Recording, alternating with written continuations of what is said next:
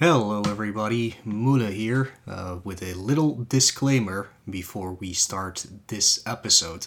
So, apparently, while doing the live recording, my Audacity thought it was a good idea to change my microphone to my webcam microphone. So, you might notice some worse audio quality on my end for this episode. Lex tried to fix it as best as she could with what she had, but yeah, it will be a decline from other episodes. If you want to get the best audio, I would suggest just checking out the video on our YouTube channel, which should have just my microphone audio with it. So yeah, apologies and enjoy this episode on Metroid 2. On this episode of This is Game Boy, I would tell you a Metroid joke, but I ran out of time.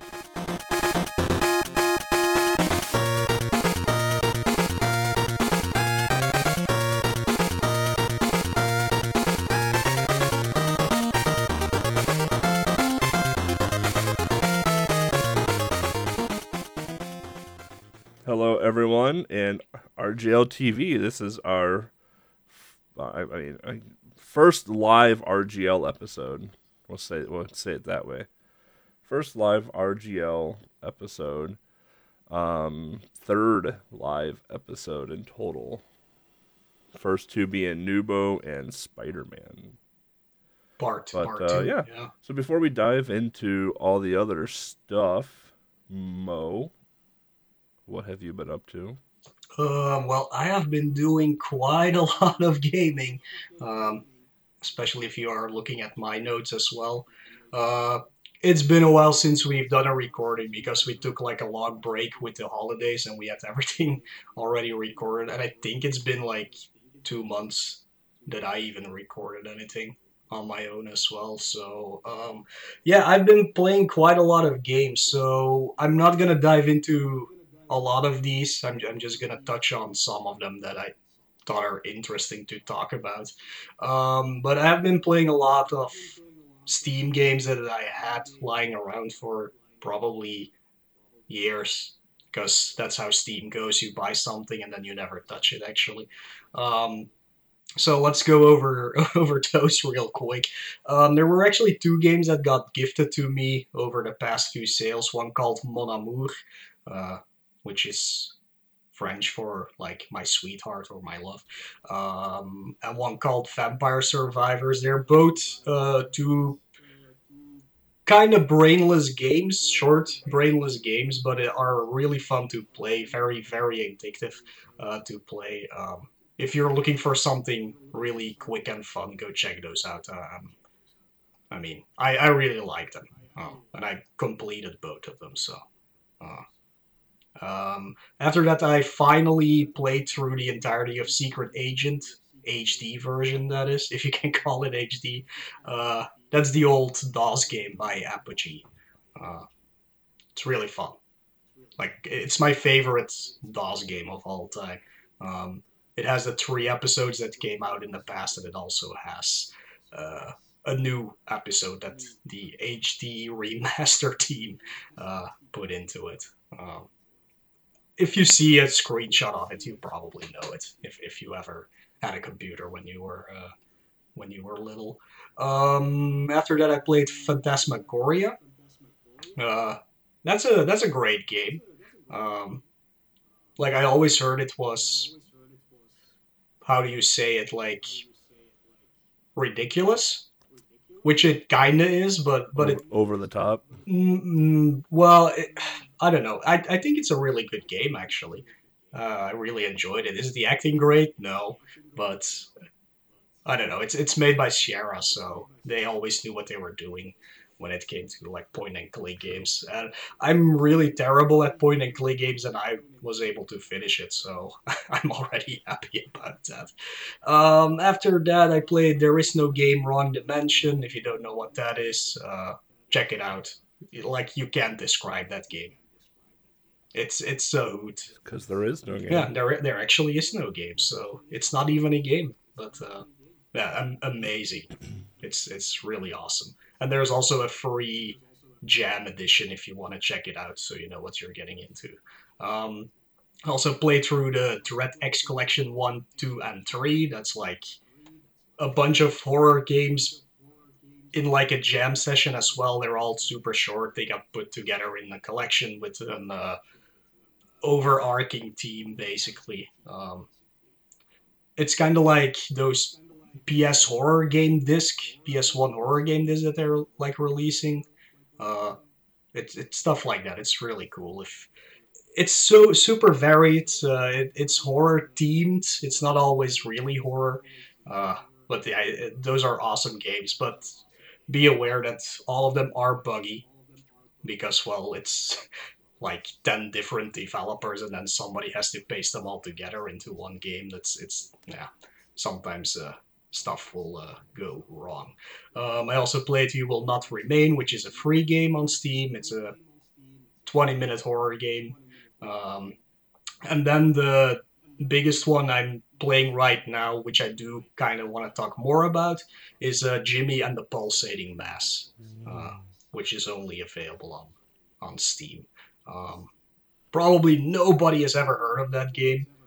And if you have and you played it, congratulations, because you just played one of the most interesting RPGs from the past like 5 years, maybe. It's kind of structured like an Earthbound game.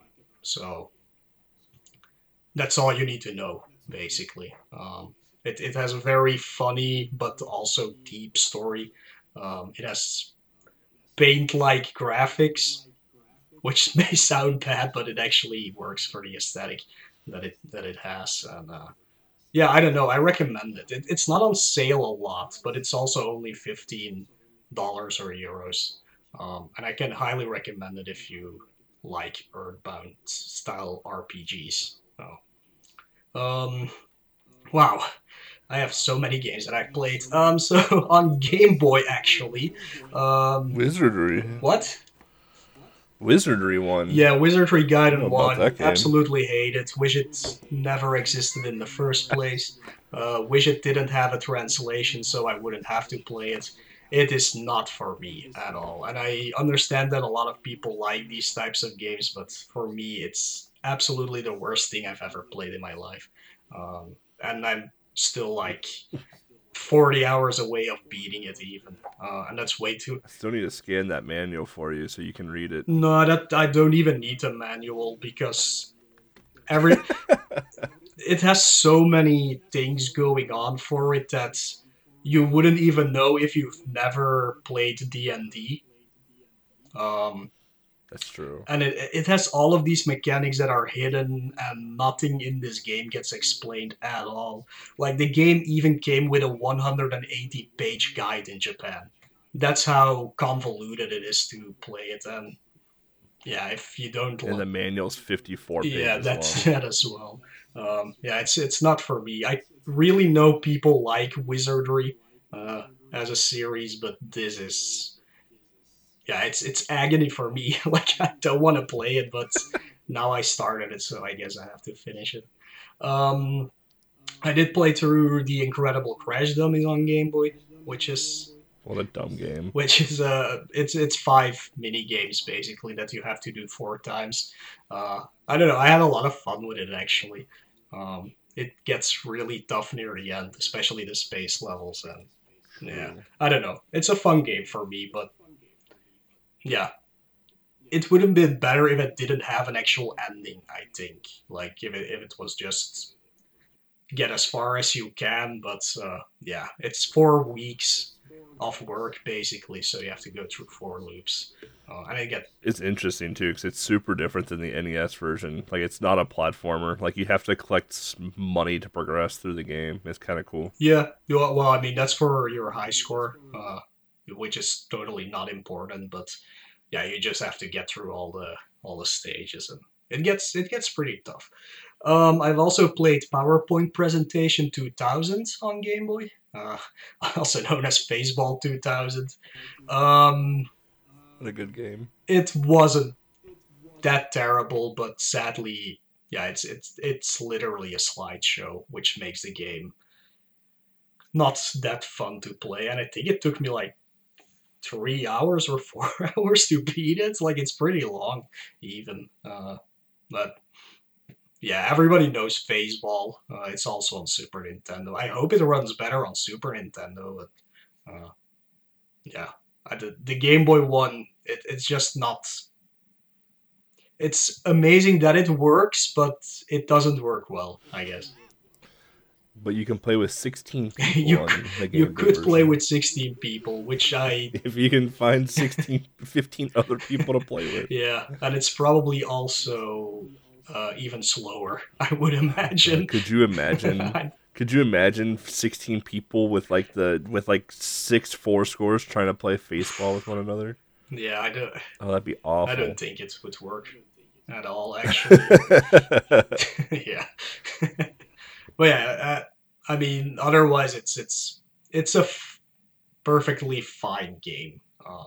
But yeah. And then I played a new released Game Boy game called The Shapeshifter, and it's absolutely bonkers amazing.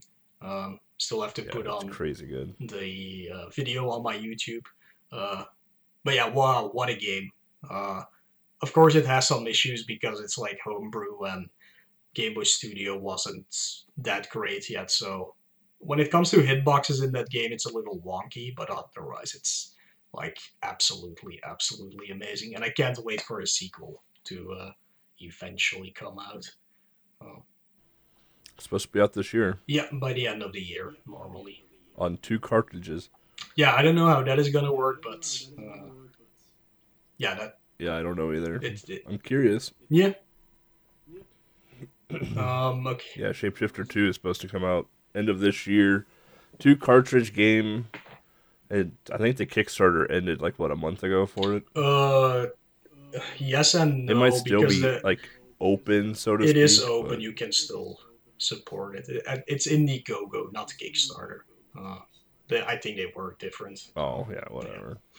Uh, Same difference. Man, and then a few more games. Jesus, like I don't know where I found the You time need to to. go outside. Yeah, these were all short games. So I played Phantom 2040 and Blade on Game Boy Color because the Big Mike over here gave them for Secret Santa, uh, which we had on RGL a little whiles back. I played through both of them, and I really, really enjoyed both of them. Especially Phantom is really cool, and it has like 48 different endings, which is something I didn't think was even possible on a Super Nintendo game, but crazy. Like, I didn't even get the best ending, apparently. You have so many choices to make, and they all branch out. It's like a complete tree of paths to take. It's crazy, but wow, what an amazing game.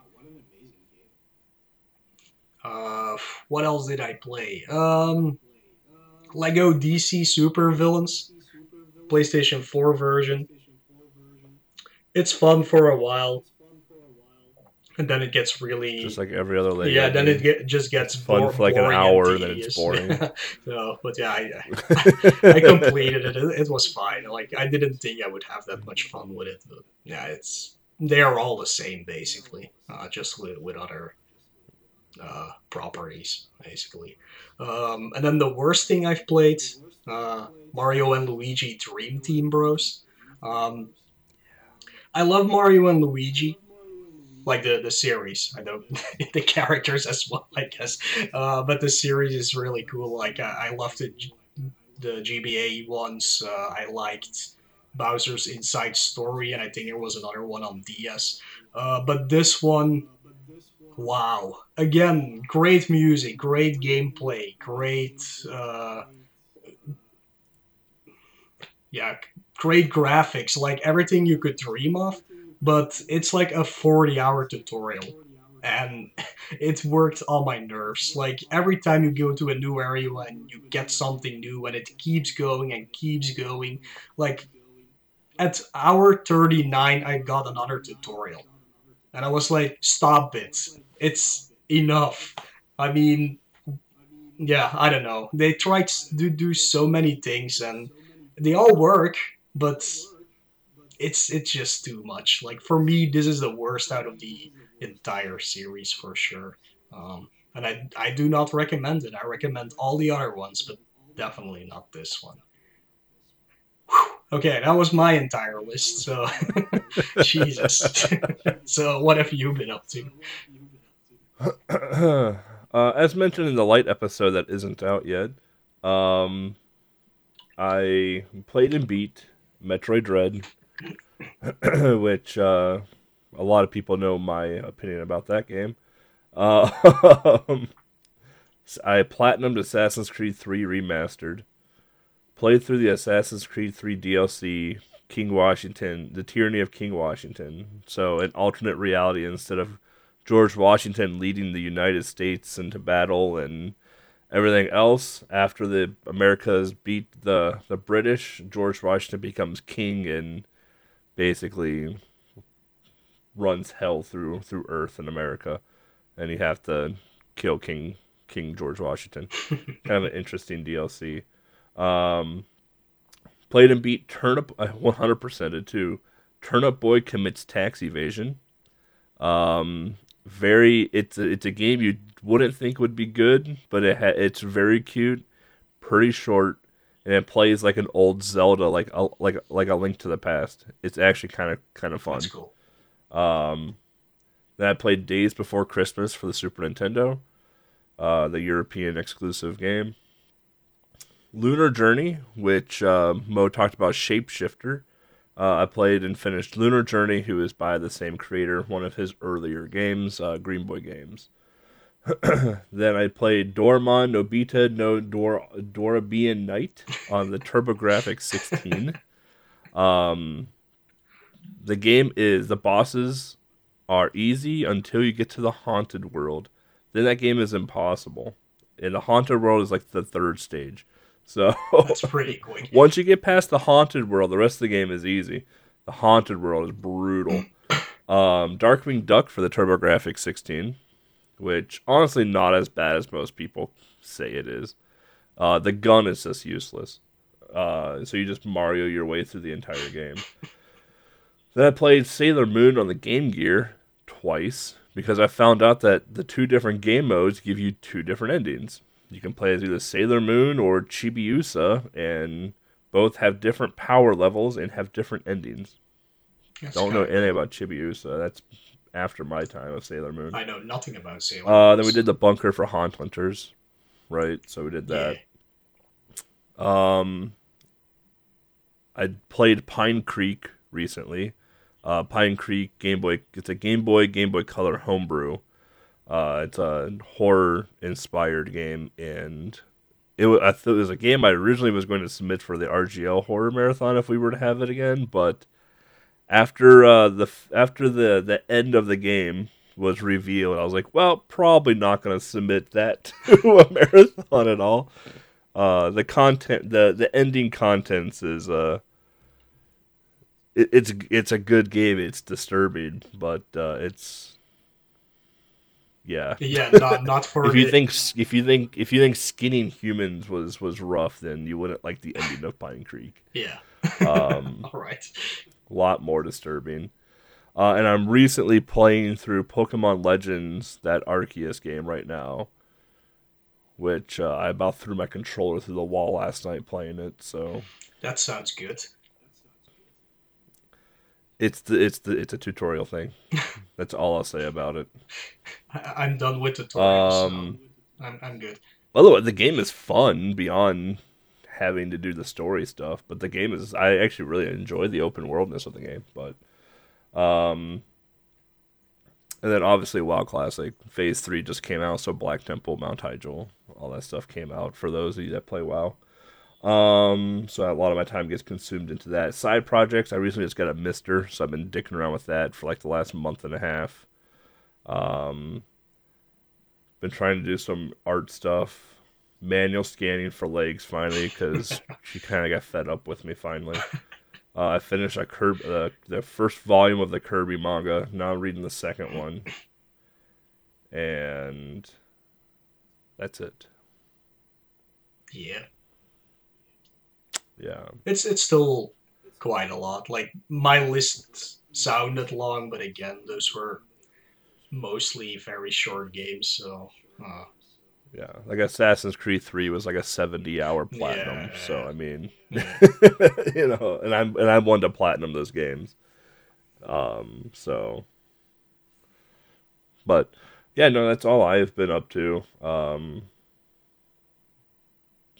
Kirby in March. That's probably the only game I'm looking forward to this year so far. Is the new Kirby game, so I can be disappointed. Yeah, true. Actually, I don't have anything on my well, not an actual wish list, but like in my head, like I'm not looking forward to anything really. Kirby looks interesting. I just hope open world. Well, it's not. I just wonder if it would work properly for a Kirby title, but we'll see. We'll Yeah. see. But I guess there's a couple homebrews I'm looking forward to. The Machine is coming out for pre-order in a couple weeks, which is like it's a I don't want to say post-apocalyptic, but it's a world that basically humans has built their way out of existence, essentially. Right. So just machines run the world. So it's think of like Demolition Man, where like a bunch of people live underground, and above the ground is a bunch of like rich people, and like everything is super automated. It's a very similar concept to that. Right, and it's all Taco Bell owned. Yeah, everything's Taco Yeah. Bell. Yeah. Or Pizza Hut in Europe, because we didn't have Taco Bell, so they changed everything to Pizza Hut. Oh, really? Yeah, actually That's true. good. I didn't know that. That's good. Yeah. And then Gelatinous from John Rue is supposed to come out, I think, in March. John Rue did a homebrew game called Quest Arrest for the Game Boy, which was a very Pokemon-inspired, crime-based game. Actually, really fun. A lot of bugs to it, but it was a very fun game with multiple endings. And he partnered up with someone else to release Gelatinous, which is coming out in March, and that Kickstarter ended mid last year, something like that. And then obviously Shapeshifter 2. Like I've been looking forward to that sequel for a while. So Yeah, I need to back it so I can get uh, a copy of it. and then sell it on eBay for millions of dollars because Absolutely. that's what people do now. Is that they buy physical homebrew copies and sell them on eBay for 4 times the price, even though like half the world has never heard of them. Yeah, Uh, scalping, man. It's uh, so it's been dumb. getting worse and worse. So. It's so dumb. Like I went to like go get a copy of Deadius before it was re-released on physical, and it was like $300 for a copy of Deadius. I'm like, Yeah. I'm not gonna spend $300 on a copy of Deadius. Then I ended up buying a copy of Deadius for like $30 from I forgot who, and then Incubate Games re-released the physical copy for like $40, or you can get the collector's edition for like 200. First, I'm like, I don't need stickers and a poster. Like this version works just fine for me. So Yeah, I would like to have it, but sadly, Incubate Games is located in Canada, and I would get yep. screwed over by customs. Like I had the same thing with There Genesis. So. there is one cool thing though with homebrew games that I do like, and it's a lot of like the small detail to attention. It's like on the Pine Creek cartridge. On the Pine Creek cartridge, they like made custom PCB boards. So like right above the label, you can see like incubate, right? Hmm. Then on the back, it shows the symbol of like the ritual in the game. Oh, okay. Yeah, that's actually So really like cool. it's really cool. Like the attention to details to some of the stuff in this homebrew like market is actually really damn cool. Um,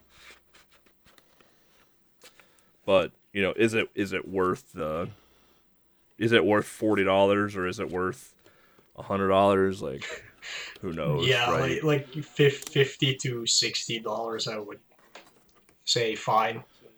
Uh, but Yeah. yeah, So I mean, like it's up to you as a collector. But like for me, for example, like I try to get them early while they're cheaper, because the longer they stay on the market, the more expensive they seemingly get. yeah. So, um, but yeah, so yeah, we're gonna take a super uber short break, and when we come back, we are going to dive into Metroid 2.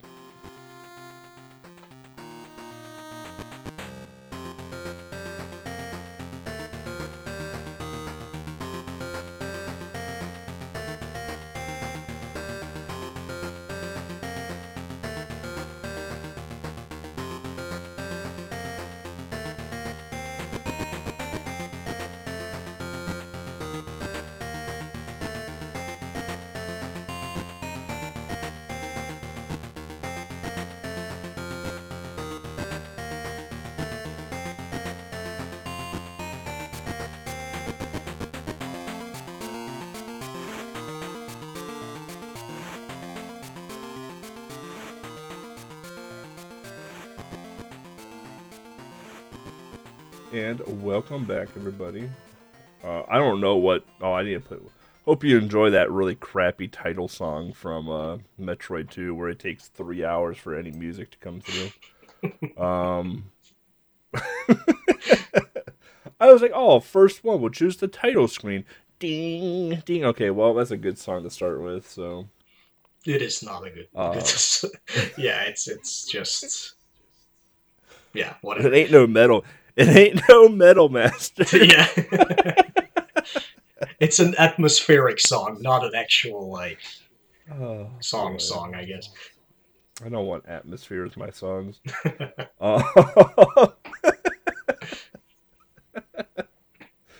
Alright. Metroid 2. Return of Samus. So, released in November of 1991 in America. May 21st, 1992 in Europe, and January 21st, 1991 in Japan. So, pretty normal. Japan gets the game about a year in advance between the West. Mm-hmm. Kind of crazy days. You guys didn't get yours till 92, though. That's pretty late, honestly, because usually like the American and European releases around the same time or a few months apart. Yeah, I think the main reason was because this was basically, besides Donkey Kong 94, like one of two games that promoted a lot together with the Super Game Boy. So that, yeah, I suppose. like, it's not Super Game Boy Enhanced at all, but like, unlike Donkey Kong, but like if you have the book, I should have picked it off my shelf. The book that came with the Super Game Boy, like Metroid, is like the prime example in that one for like how to choose your own colors for different settings and things like that. So that I think too, that's probably why. Because the color settings for this game are atrociously ugly. The standard ones, you mean? Yeah, like just the just like the plain Jane right. ones. Like I actually like the bright yellow and red. Yeah, that's like it's palette. An amazing Super Game Boy color scheme you can use for it. Yeah. Developed and published by Nintendo. Like this is what the 91. This would be the second Metroid game. This is the second. The Super Metroid, I don't think came out yet. Nope. So this would be the actual second Metroid game to come out. Composed by Ryoji Yoshitomi, which actually is still doing stuff to this day. Kind of crazy to think that a man from, 1990-ish, because his first game was F1 Race, so 91. And he's still composing for Nintendo games up until today, because his most recent game was Mario Party Superstars, which was released last year. Yeah. For the Switch. So. Yeah, part of the original R1D1 team. Yeah. So yeah, those are mostly people that still just work at Nintendo till this day. Well, he did the Samus Return music too for the 3DS or whatever. That's the 3DS one. Yeah. Yeah. Well, he does a lot of Mario stuff now, though. Mario Party, Mario Tennis, Paper Mario, the Origami King, which I've never played yet. Me neither. So, it's cool that he was actually, credited and still doing work to this day because a lot of composers don't get credited in these early Game Boy games. Hell, even throughout the entire Game Boy life cycle, a lot of people don't get credited in a lot of these games. So it's a lot of digging for some crazy stuff, like Jason Austin again, an example. Like I've used this man 1,000 times in our episodes because he's the only developer I actually so actively talk to. He did Alien 3 and among other games too, but it's like a lot of that stuff isn't credited, and he's just like, yeah, we had 5 weeks to roll out a game. Like, you want us to put everyone's name involved? It's like 3 people. Like, why would we do that type deal? So it's kind of interesting. And then there are just some publishers that just don't do it because they just announce it as like the team. It's like, Sega Black Team, or whatever it may be. So yeah, and a lot in Japan. Crediting back then was weird. Yeah, in Japan it was just because they had to be anonymous. So it's like those weird names that you see in credits. You still have no idea who they are, basically. That's why they have a lot of pen names in Japan. Yeah. So, genre Metroid and all. Yes, the genre of this game is Metroid. It's not a Metroidvania because there's not a Belmont involved. So, yeah. For those of you who have been listening in the past, you know how much I hate that term. So, yeah, I made sure to put Metroid as a genre in our notes. Like a Metroid is just an adventure game. It is, yeah. It is like Metroid isn't even its own genre. Yeah. It's just an action adventure game. Yeah, indeed. That's all it is. Fucking Jeremy Parrish. All right, Mr. Story. Yeah, this is a long one. We know Lex loves these long ones. She usually puts some kind of song in the background. You can probably take the Metroid intro song, to be honest, and put on the background of it. That's very atmospheric for sure. You didn't like it the first time. Yeah. You're gonna like it the second. Right. We can still change for the actual audio episode. We can still change the music. But yeah, this is like 4 pages, so that's a lot for people who maybe want to. See, this is the thing. These are the things we can do live, though. So I want a narrator voice too. No thanks. In the year 2000. So yeah, if you want to check out the manual, there it is. That's where the story is located. So the Metroid story. All right. In the year 2000 of the history of the cosmos, representatives of many different planets in the galaxy established a congress called the Galactic Federation. A successful exchange of cultures and civilization resulted, and thousands of interstellar spaceships ferried back and forth between planets.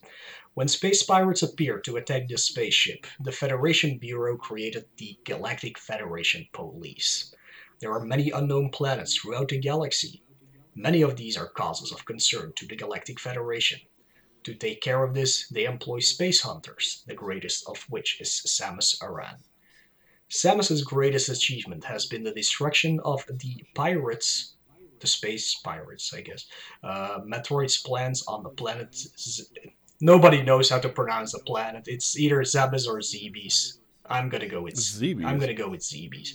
It's always Zebes. In the year 20X5 of the cosmos, an unknown life form was discovered on planet SR388 by a Galactic Federation deep space research ship. The research crew took a sample of the creature and placed it into a suspended animation stasis capsule and dubbed the life form Metroid. On their way back to their home base, the research ship was attacked by pirates who stole the stasis capsule containing the life form. The Metroid in suspended animation could easily be brought back to life, and exposure to beta rays was all that was needed to cause it to multiply. This highly dangerous creature will cling to any other creature and suck away its victim's energy. Samus, by order of the Galactic Federal Police, successfully and single-handedly penetrated the space pirates' natural fortress on the planet Zebes. After a series of intense battles, Samus destroyed all the Metroids she encountered. Her destructive of the reactive oh her destruction, my apologies, of the reactivated mother brain at the center of the fortress crushed the pirates' evil plans. We're not done yet. Jesus. After serious consideration of how terrible and destructive the Metroid lifeform was, the Galactic Federation sent another research ship to SR-388. This trip was to make sure there were no more Metroids left on the planet. After a short time, the Federation received an emergency notice from the research base. They had lost contact and the research ship was missing. The base had already sent a search and rescue party, but after their initial contact, the rescue ship was not heard from again. A special combat group was assembled consisting of armed soldiers from the Federation police and was immediately dispatched to SR-388. After transmitting their primary landing data, they also were never heard from. Rumors spread fast, and again the whole galaxy was seized with the fear of Metroids. With this limited information, the Federation was positive that a Metroid must still be surviving, hiding deep in the planet's underground. Even one living Metroid could easily wipe out an entire planetary civilization. So the Galactic Federation called its members to an urgent conference to find a way to overcome this menace. They quickly came to one conclusion, which was unanimous and simple. Give Samus Aran the order to exterminate the Metroids. The underworld of the planet SR-388 is a complicated structure of multi-layered domes and spaces. Some of these contain the ancient ruins of some unknown civilization. These are home to many life forms living on the planet. Samus, charged with her mission from the Galactic Federation, hurried to the planet SR-388. Samus's confrontation with the Metroids has started again. You must help Samus save the galaxy from the Metroids. Whew, there we go. And that's all the story you will ever get in this entire game because they just didn't do that back then. And that wasn't the purpose either. No. It's true. Yeah. The animation's nicely done, at least too. The manual, one of the nicer manuals we've gotten to look at. It's a really good manual, yeah, for sure. All right. Well, now that you know the plot behind the game and why Samus needs to go and commit genocide to a bunch of things on the planet, the game controls. So obviously it's a Game Boy game, so pretty basic. You know, you got two buttons. Your D-pad moves you around, just like everything else in the world. Double down is Morph Ball, which is a little interesting. That one took a little bit to actually get used to. Triple down is your Spider Ball, which again was a little interesting and kind of tough to get used to. Select switches to missiles, and your B button will either fire your hand cannon or your missiles, and B button in ball form will drop your bombs. It's interesting that they decided to use the D-pad so much for transformation. If you play various other games with like transformations, like Trip World, it utilizes a combination of controls, like up B, down B, whatever it may be, instead of relying on a double or a triple press, which I have accidentally turned into a ball multiple times in my playthrough because I accidentally doubled down on down and got mad. So, but it is a little interesting that with the controls the way they are. It does take a little bit to get used to start. But your items are honestly your pretty general Metroid items, at least during this time in 1991. You have your Morph Ball, which allows you to morph into a ball. Your bombs, your Spider Ball. You have Spring Ball, which you don't need it. It's like a Metroid game where you don't need every item to beat the game, but it does help you. It is very your useful. Varia suit. Yeah, you have your Varia suit. Your high jump boots, your space jump, your screw attack, your missile pods, which you kind of need for like the final boss, basically. Your energy tanks, which obviously the more health you have, the more you can just run through the screen and not worry about anything. Um, your weapon upgrades, you have the wave beam, which is absolutely just useless in my opinion. Um, this Mhm. the laser beam, the plasma beam, and the ice beam. I found the ice beam to be one of the better weapons for how I play, but I'm also a weird person how I play these types of games. Yeah. So yeah, as you can hear so far, this is all very typical of any Metroid game you might have ever played. Really, I guess most people just know Super Metroid. Um, in my opinion, Which again is pretty similar to Super Metroid as well too. They didn't really deviate from the norm no. until like the Prime series. True. Yeah, even Fusion and the remake Zero Mission, they all stay in the same vein, of course. But yeah, you have some new things in here. I mean, you can't just do Metroid NES again because, in my opinion, that wasn't the best game to begin with. It's a little too uh, esoteric for my taste. I've played it multiple times, but like for me, that is definitely the weakest of the Metroid series. But yeah, you have few. Sometimes I can talk. A few new things in this game. Spring Ball definitely is new. That's something you didn't have in the original Metroid. It allows you to jump while you are um, in the Morph Ball. The Spider Ball is completely unique to this game, even. It's used to scale walls. You can cling to them. Uh, You can climb up yeah, walls with it, with the or Morph roll Ball. up walls Yeah. rather.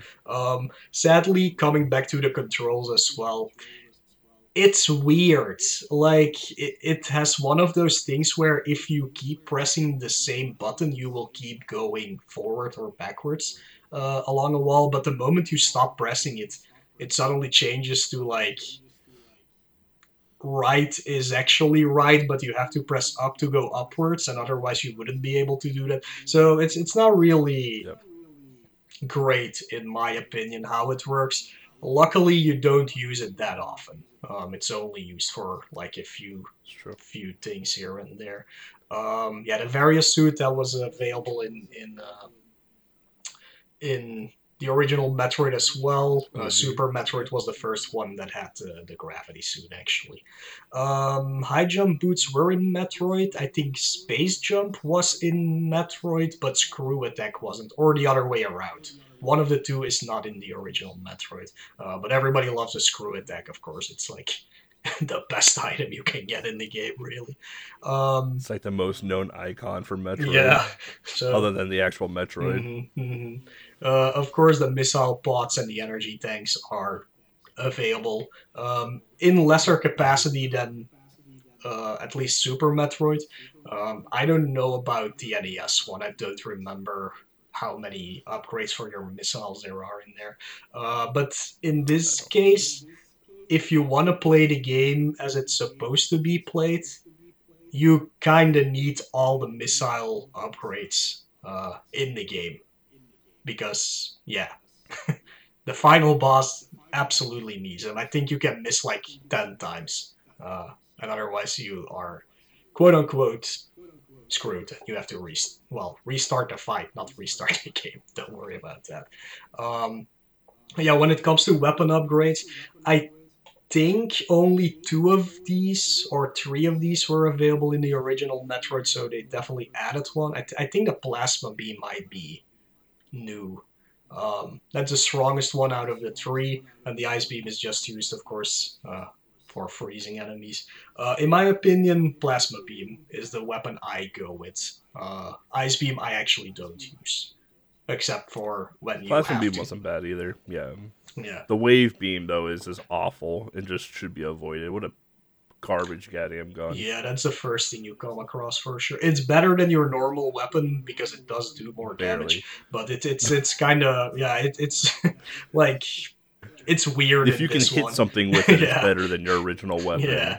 it's very weird in this one. But yeah, I always go for the plasma beam as soon as I can pick it up until the end of the game, and then I switch over to the ice beam. Because, again, like in the original Metroid, you can only have one weapon at a time in this case, Yeah. so you do have to switch them out. Yeah, I like the ice beam just because like my style of playing is I very much run and gun, but like there are a lot of times like I'll approach a room and it's like I don't need to fight this room at all, or I don't need to farm anything, and I just ice beam my way through it all. That way I don't take damage. I can just get out of there as fast as possible. So I'm very much an ice beam user. Plus, I Yeah, used to speedrun the first Metroid, and I was an ice beamer in the first Metroid as well, so that kind of carried over. yeah. When it comes to these weapon upgrades, and this is like kind of spoiler alert, but also not really. At the end of at like 80% done with the game, you find a room where you can find all of these weapons, so you can just pick whichever one you like best, I guess. Yep. And unlike the original Metroid, where you had to go back a long ways to pick up the ice beam because you needed to kill the normal Metroids, I guess they're called, uh, like the ones that just came out of the egg. Um, Yeah, the baby Metroids. yeah, yeah, it's not even baby, but it's like the normal version of them.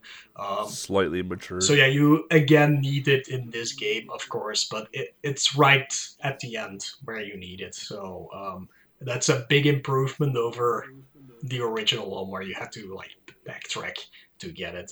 So yeah, it's there if you need it. So Yeah. that's really I well will done. say the layout overall in Metroid 2 destroys Metroid 1's layout. Yep.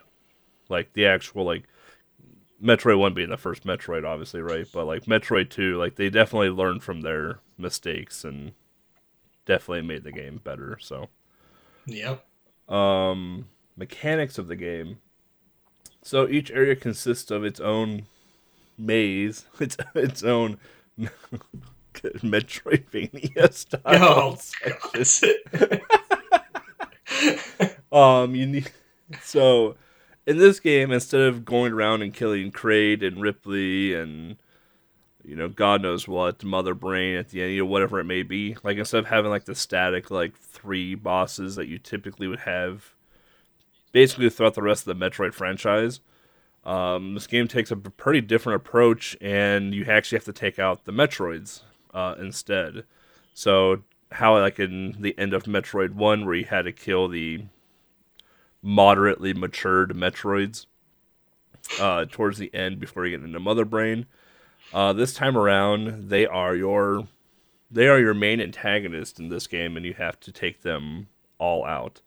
Um, in this game, there's something like what, like 40 Metroids that you have to kill, 39, something like that. 39. Yeah.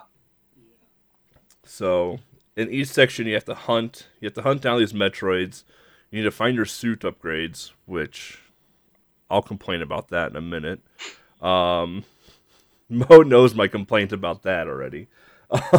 um, and then basically the area when an earthquake will occur, and then any liquid and stuff like that in certain parts will lower down, allowing you to go deeper into ZBs as well too to keep taking out more Metroid things along the way. And the Metroids aren't just your standard like little Metroids that hatch out. Like you have different various types of Metroids, which I think we'll cover here in a minute. Mm-hmm. So it's not just your basic like I'm gonna shoot 5 missiles into this Metroid and kill it type deal. It does progressively get harder as you go through the game, and if you are ill prepared, you will certainly die. So, save points in this game aren't like your big like save rooms as they would be in Super Metroid or things like that, where you have this grandiose like you stand on a platform and a beam shows up and you save your game that way. They don't count as recharge stations either, so you don't get to recharge your health or anything like that at all. You have to find like these like hidden missile batteries or whatever you want to call them, and like energy balls to recharge your stuff. A few Metroid games took this approach later on, where like the save wasn't the recharge, the save was just simply a save. So otherwise, you can just farm yourself. There's plenty of regular enemies in this game to kill, especially early on. So you shouldn't have an issue, at least farming missiles in this game. Yeah. Really all I got about mechanics. I mean, if you've played Metroid 1, you kind of understand the gist of what to do with Metroid 2.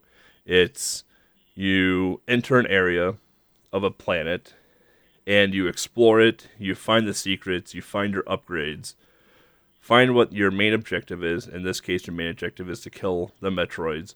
Once doing so, the game notices, like, okay, hey, you're ready to progress. Something happens where it either will suddenly show you in the game, or a new path will open, or something will happen, letting you know that you need to move on. So, in this case here, most of the time, it's an earthquake saying, hey, we've lowered some liquid for you, keep diving deeper into the planet. So, Yeah, and that was really a brilliant idea to come up with. yeah. Not only because, yes, this is a Game Boy game, so everything has to be a little bit more compact, I guess, and like in shorter bursts of somebody playing. Okay, we all play 10 hours a day. don't kid yourself, but like normally you would play handheld games in like short bursts, so they did it really well by setting up like a part of the planet you can explore, and you can save after you're done with that part and then move on to the next part later on. So um, Yep. and it was also just a big improvement over the first one, where it was just like you can basically go anywhere, good luck. Which was Yeah. a little bit Basically, it's too like, random yeah, to it's like, do. oh, I came across this giant dragon. Oh, cool, you're fighting Ripley. Like, good luck, because you're not supposed to be here yet, but you just figured yourself out to get here, Yeah. type deal. Or, I mean, that was kind of the interesting thing I did like about Metroid 1 was that you can kind of just make your own adventure, right? It definitely has a merit towards Hmm. that, but Hmm. definitely I've killed a boss, now what do I do? Definitely played a really big role in the first Metroid. Um, Something else to think about too is that like this game is still early Game Boy. Like this is Yeah. '91, so like this is like the turning point of Game Boy games essentially. So like come '91, we have games that are starting to break out of its shell. Developers are starting to understand the limits of the Game Boy and starting to understand like how much the Game Boy can possibly handle. So with the Super Game Boy coming out and with the development now 2 years in for the Game Boy, people are starting to understand the handheld a lot better. So Metroid definitely does take advantage of that, but also still lacks because it's just an early Game Boy title. Compared to some of the later games, like we have, Kirby's Dream Land, which came out in '92, which even though is a shorter game, much shorter game than Metroid, still implemented a little bit more feature-rich stuff into the game compared to what Metroid had. Or Super Mario Land 2, Super Mario Land 3, like those games came out much later than Metroid, which implemented more features simply because the developers knew how much more they could push the Game Boy to. So, although this is a '91 game very early, the developers did a very standout job, and even with a subtle earthquake telling you, hey, time to move on to the next section of the map, was actually pretty big in comparison as well. So, all right. So we have the Metroids now. Yeah, we could go over all the enemies in this game, but you all know it's just the standard enemies from any Metroid game, really. And again, Yeah. I've linked the chat to the manual. You can see all of them in there with their names. Uh, but yeah, it's just all standard Metroid Yeah, enemies. So it's the same Metroid, basically the same Metroid 1 enemies. They look a little different, obviously, because Game Boy. But you get the ones that, like, crawl around the perimeter of a platform. You get the ones that just kind of go horizontally. You got the ones that kind of do a wave around like the Medusa heads from Castlevania. You got the ones that jump from the ceiling to the floor. Like you got your very basic Metroid 1 enemies that take like 3 or 4 shots to kill. And if you have the ice beam, you freeze them. You can just launch shots into them to kill them, and they drop energy balls or they drop missiles, whatever they decide to drop. So, very Metroid, early Metroid-esque so far. And in the game, like if you're thinking like, you only take damage from enemies, you can take damage from liquid as well too. You do eventually get to the point where you approach, I call it lava, because that's what it looked like on the Game Boy. You can approach the liquid eventually too, and I think the liquid started to hurt you if I remember right. So Yeah. It's just like any other Metroid environment when it comes to that. So going over the enemies is just like saying Mario has Goombas that you can jump on. Yeah, pretty much. So we'll just go over the antagonists of the game. I'm just gonna go down your bulleted list because it's easier. So we have normal Metroids.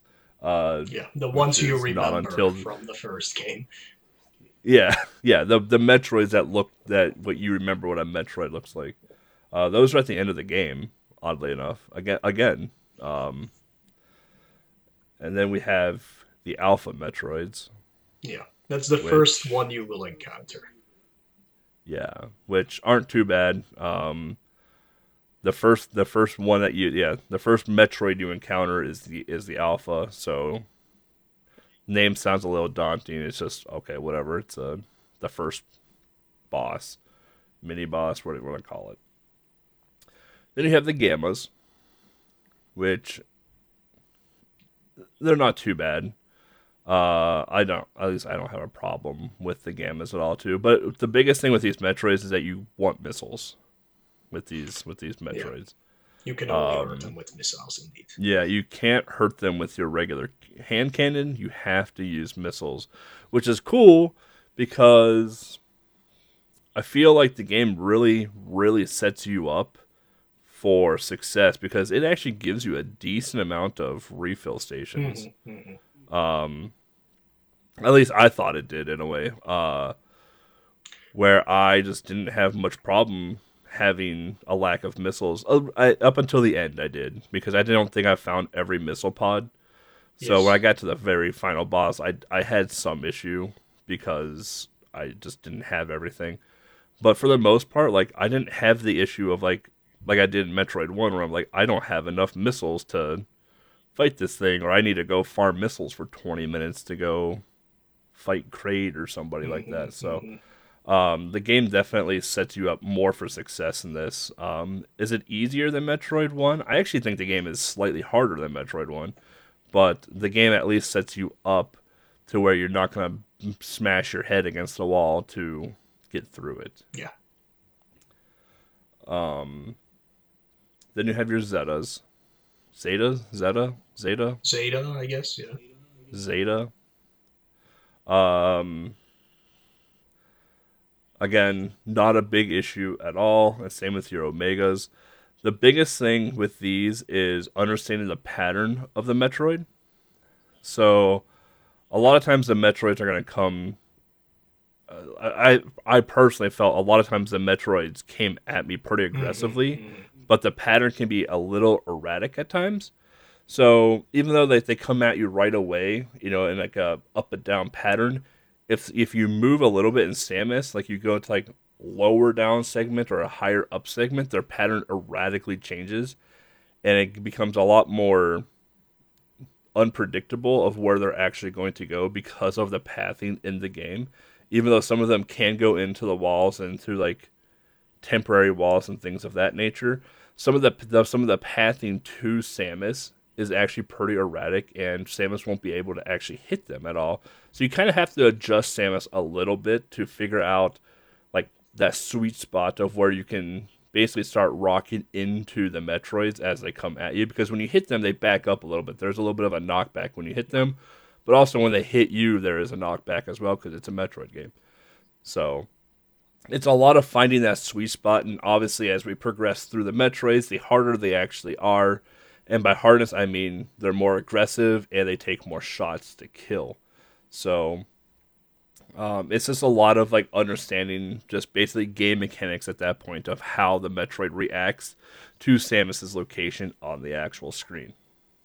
Yeah. And like again, keep in mind this is still on Game Boy, so they couldn't like do these epic boss fights, of course. Like Right. they're all more like mini bosses and they don't have that much different things going on for them at all. Like in my opinion, the biggest difference between the four of them is for the Gamma ones. They have this electric attack thing that they sometimes do, Yeah. but all the other ones are basically just. Even though they are bigger and they look more ominous in this game, at least, um, they are just coming at you, and you have to avoid them.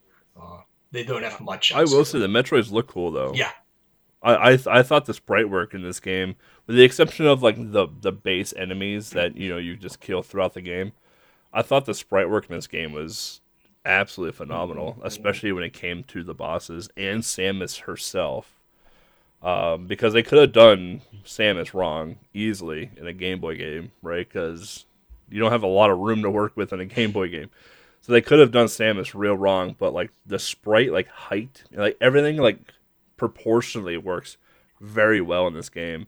And Samus, even though being kind of like skinnier than you would normally see her in a Metroid game, still has a lot of attention to detail in her suit and in her actual like animation with like her high jumping. If you hold down the jump, you can do like the flips and everything else to jump higher.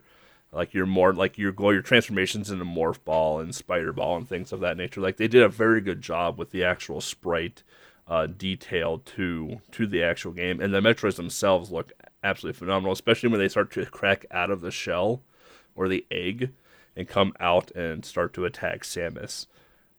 And the fact that the game keeps the Metroid egg there and it shows that it's cracked is even cooler, in my Mm-hmm. opinion. So it leaves a lot of like atmospheric like tension there of like, hey, like there was a Metroid fight here, or a Metroid is coming up, and then when you like go into like a Gamma or a Zeta or an Omega, you can watch the Metroid. If you can see the Metroid on screen, you can watch them basically evolve into this new Metroid as well too. So like there's a lot of like really cool and rich like animation and detail in the game for especially 1991. Yeah, they did an amazing job for this one. Absolutely. All right, so after you've taken out your 39 Metroids, which is interesting in how this game does the Metroids, because when you first start out the game, like you're pretty consistently killing Metroids throughout the game, because there's 39 Metroids. There's a lot of Metroids to kill. Like you're consistently doing 39 Metroids. It's not a I killed one Metroid an hour later I kill another No. Metroid. It's I killed a Metroid 10 minutes later I'm fighting another Metroid. That deal. They did a very nice job with that flow. But towards the end, you're like, wow, I still have like 15 Metroids I have to kill. It's Metroid, Metroid, Metroid, Metroid. It just gets all thrown at you at Yeah. once. Yeah, that is of course like we said, every um, environment is like its own kind of thing. You can kind of little bit see it in the manual how it's spread out, but basically like the environment consists of just normal caves, but you also end up in like old ruins from the Chozos.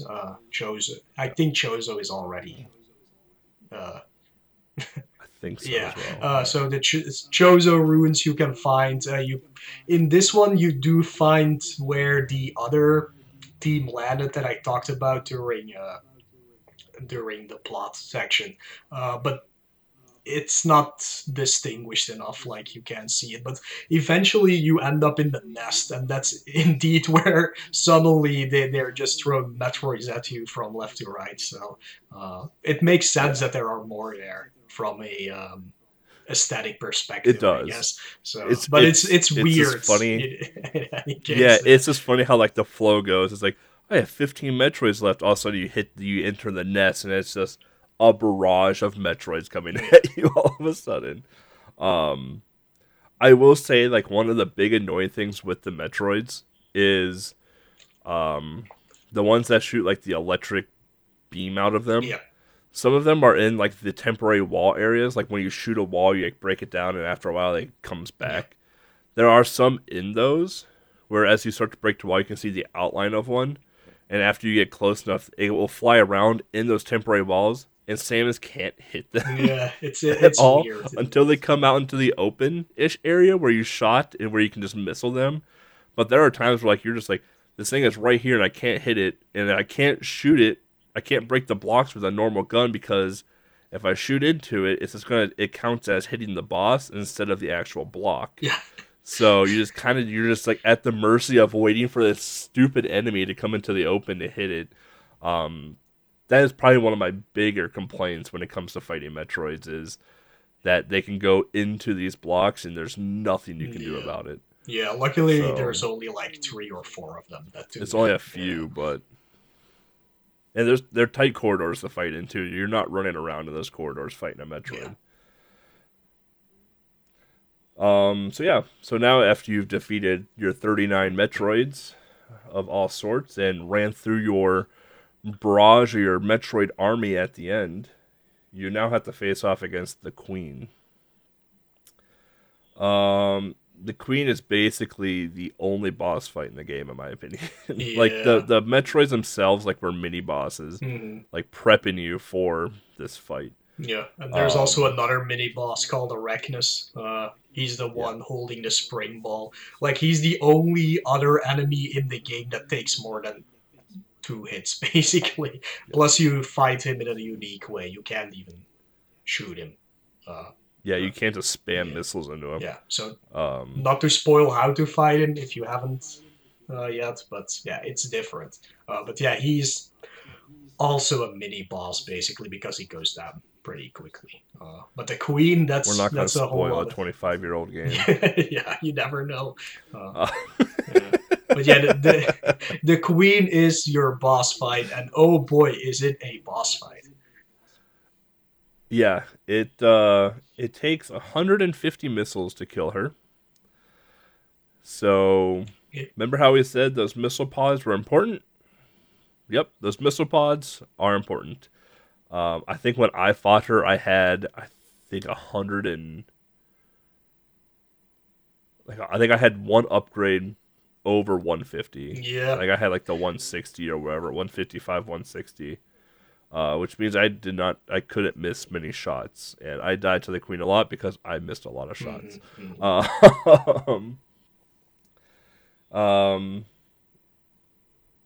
But that is The nice thing about this game is if you approach a fight, you can run away from it. Yeah.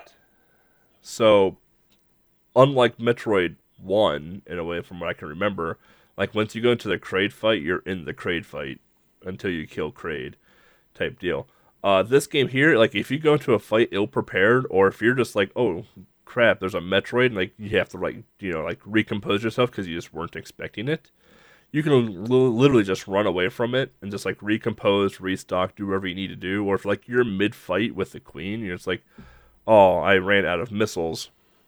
Crap, like you don't have to die and spawn wherever you're going to spawn. You can just be like, all right, peace out for a little bit. I need to go get some missiles, which was a huge a huge thing to understand in this game. When I first played it, I just died because right.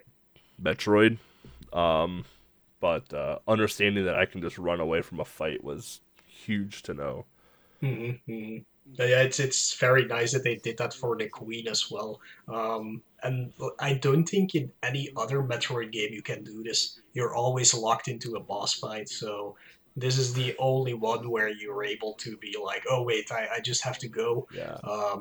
I'll try and do it again without dying. Because even though there are plenty of save points in this game, they're all pretty far away from the point you need to reach usually. So it's nice to have a way to just escape in that regard. Um, Yeah, dying in this game, just like in any other Metroid game, sucks. mhm, mhm. Um, Yeah, it's not fun to die. there's no good point of dying in a Metroid game, in any Metroid game.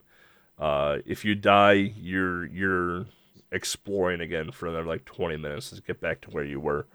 At least, especially in the older Metroid games. Yeah, yeah. But this game Uh, does have some very cool thing, just like Weapon actually says in the chat for people who are maybe looking at this live or on video later on.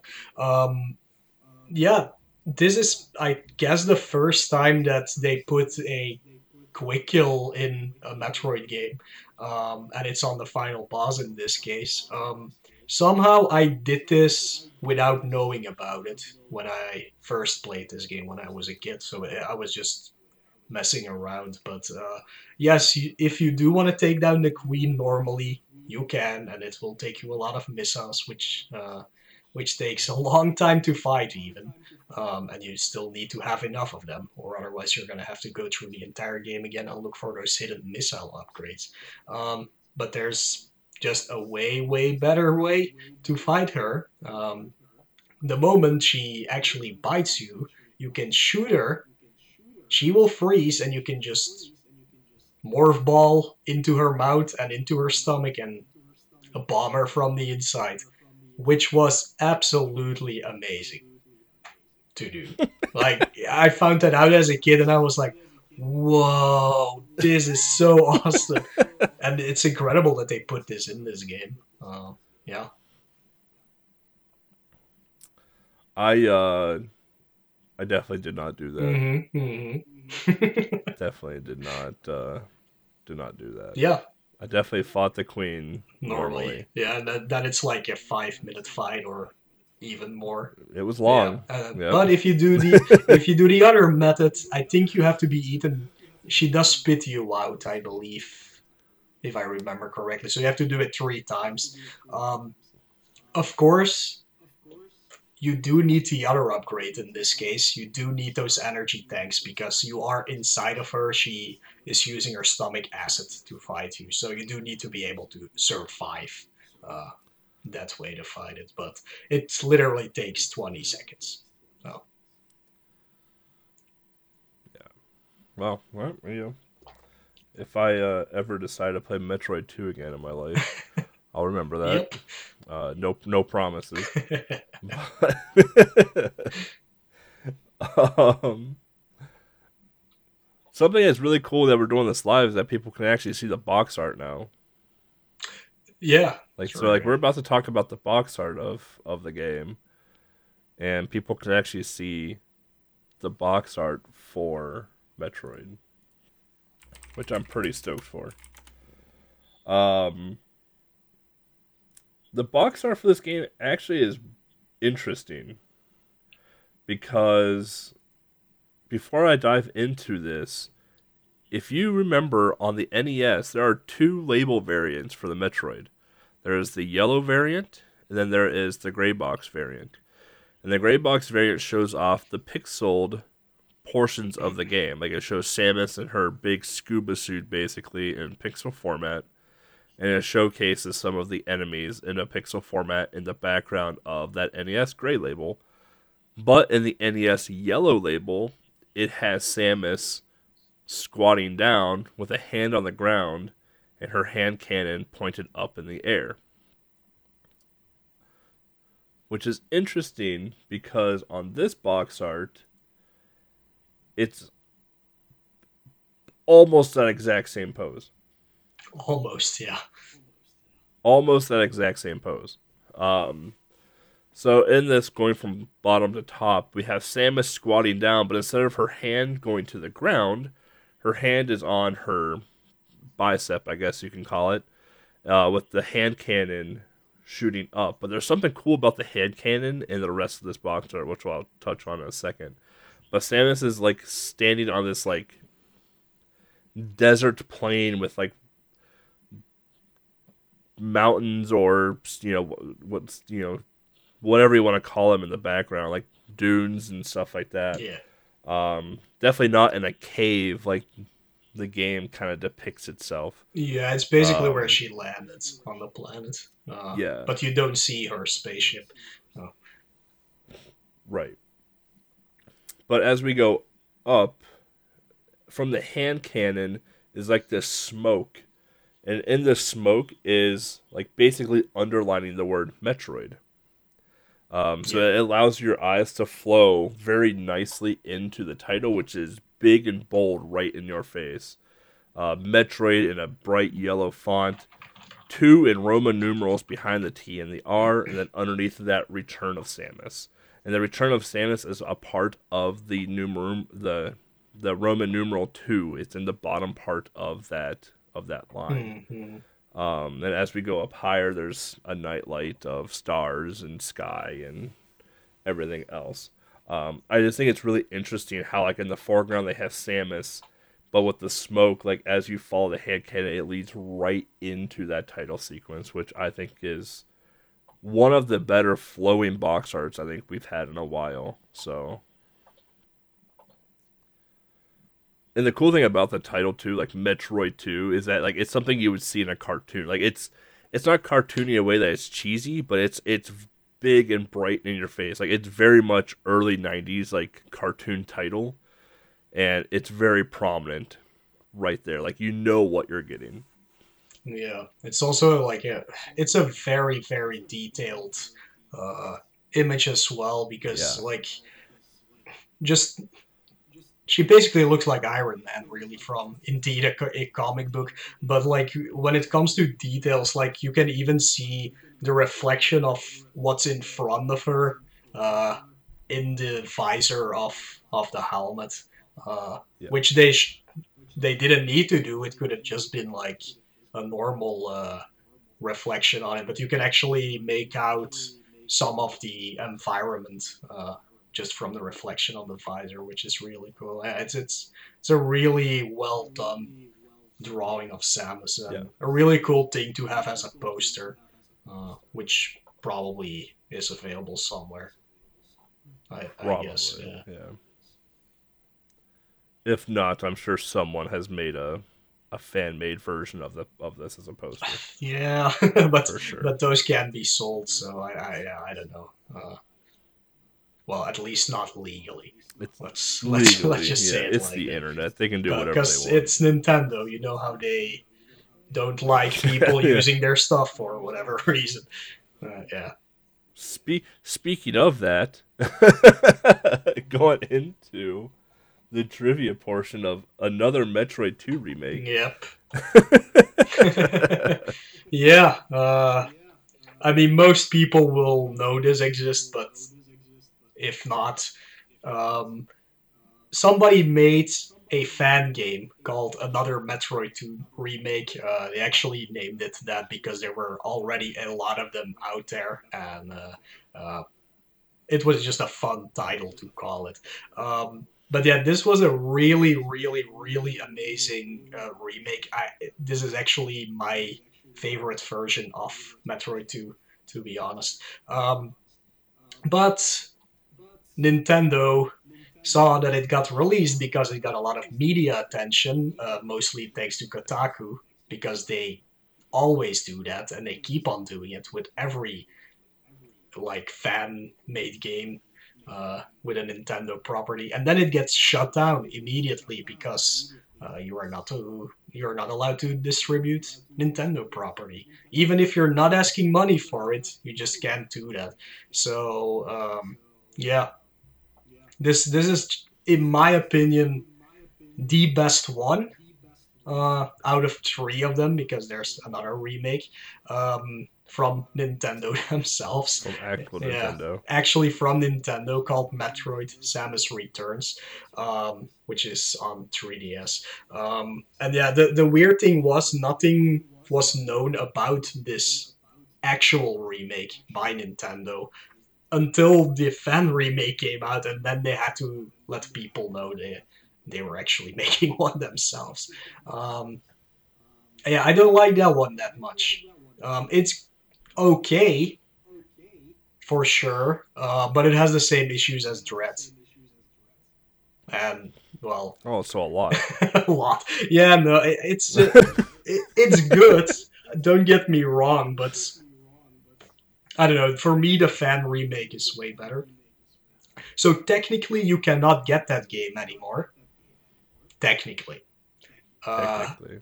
but there are, of course, ways. And besides that, like a lot of people have put some more effort into the game, did some bug fixes and things like that. Originally, the game was in 4:3 format. Now you can play it at 16 by 9 format, which is the version I recently replayed. And yeah, it's just an amazing remake that does everything you are missing from the Game Boy version because they couldn't do that, but yeah, put into the game, so it's even more atmospheric and uh, all the environments look different. It adds actual boss fights.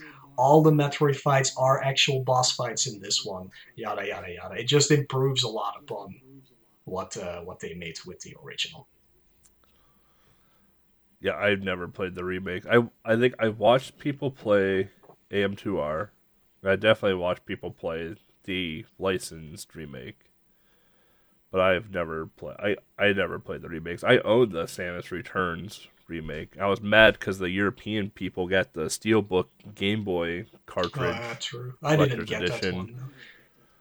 No. and Americans did not, and I was very upset about it. And I contemplated ordering one from Britain, England before Brexit, and then Yeah, I didn't because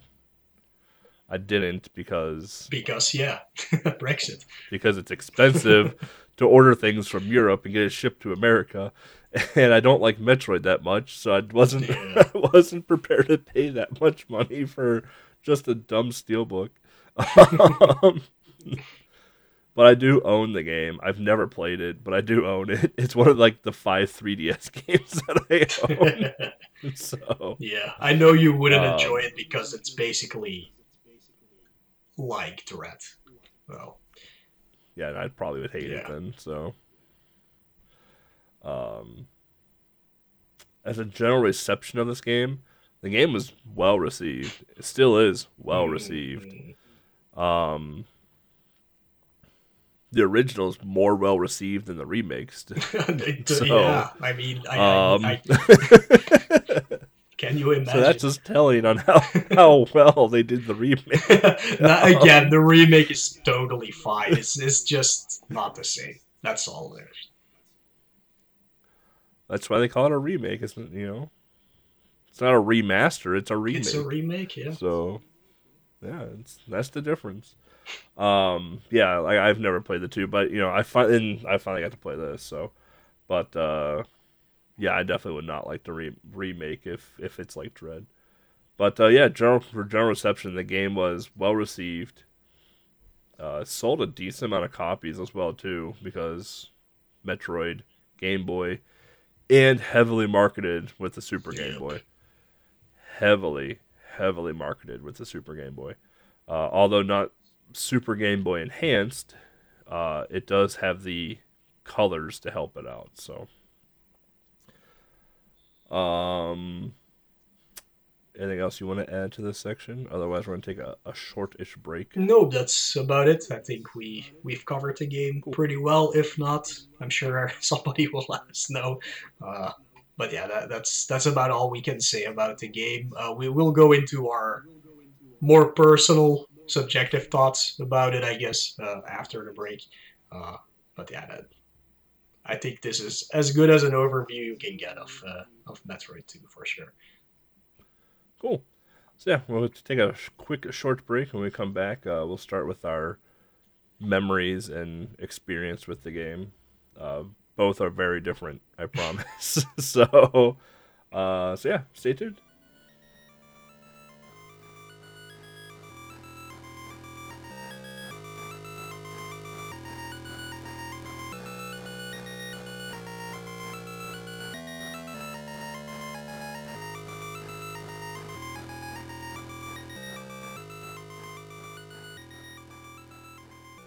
All right, welcome back, everybody. So thoughts about the game. We'll start with you, Mo, since you actually like this game, and judging by what you wrote, you actually have a bit of a history with this game.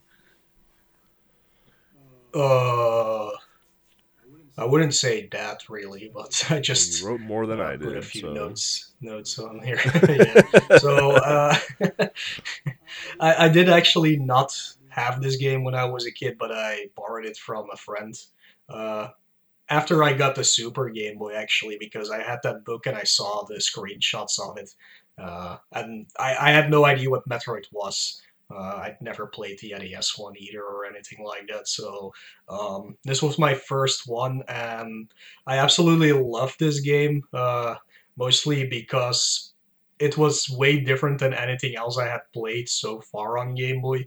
Because I played Tetris, I played R-Type, I played like Super Mario Land, and those are all like quote unquote very short games and very um, like cute games, or even like Kirby's Dream Land or something is just like a very cute game. And this was like totally different. Like I always grew up watching like horror movies, even though I was way too young for them and things like that. So when I played this immediately gave me that like weird feeling from the start of the game, even with that intro song basically putting you like right in the correct atmosphere for playing this, and you're so closely tied to the screen that you totally immerse yourself into the world. And yeah, I know the new one is called Metroid Dread, but this one has more dread in it than anything from that new game. So I really loved it, and I didn't get that feeling again from playing like a horror game until Silent Hill Origins on PSP, because it was basically the same deal, like me in my bed with my PSP in the dark, uh, playing a scary game, really. So, um,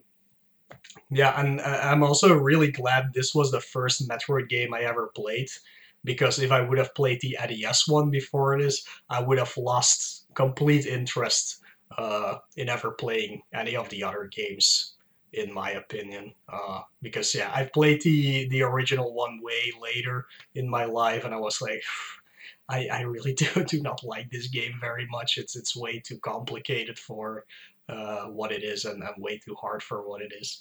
Um, I do think that this game hasn't aged super well, especially because I feel the controls are kind of finicky from time to time, especially the jumping in the game doesn't always work the way it's supposed to work. Like there's a lot of times where you're trying to do a high jump or like even a space jump, and it just doesn't work and you fall straight down. And there are a lot of really long vertical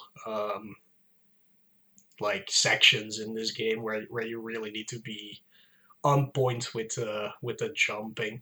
And like this the same thing goes for maybe people who play this game now, especially if you've played later ones from Super Metroid onwards. Like, again, this game doesn't have a map or anything that shows you where items are or where you've been and things like that. So that might be off-putting for sure for people who haven't checked this game out.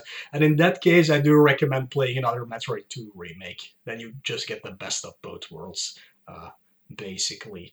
Um, so yeah, I think that's pretty much what my thoughts and the history uh, on this game are for me.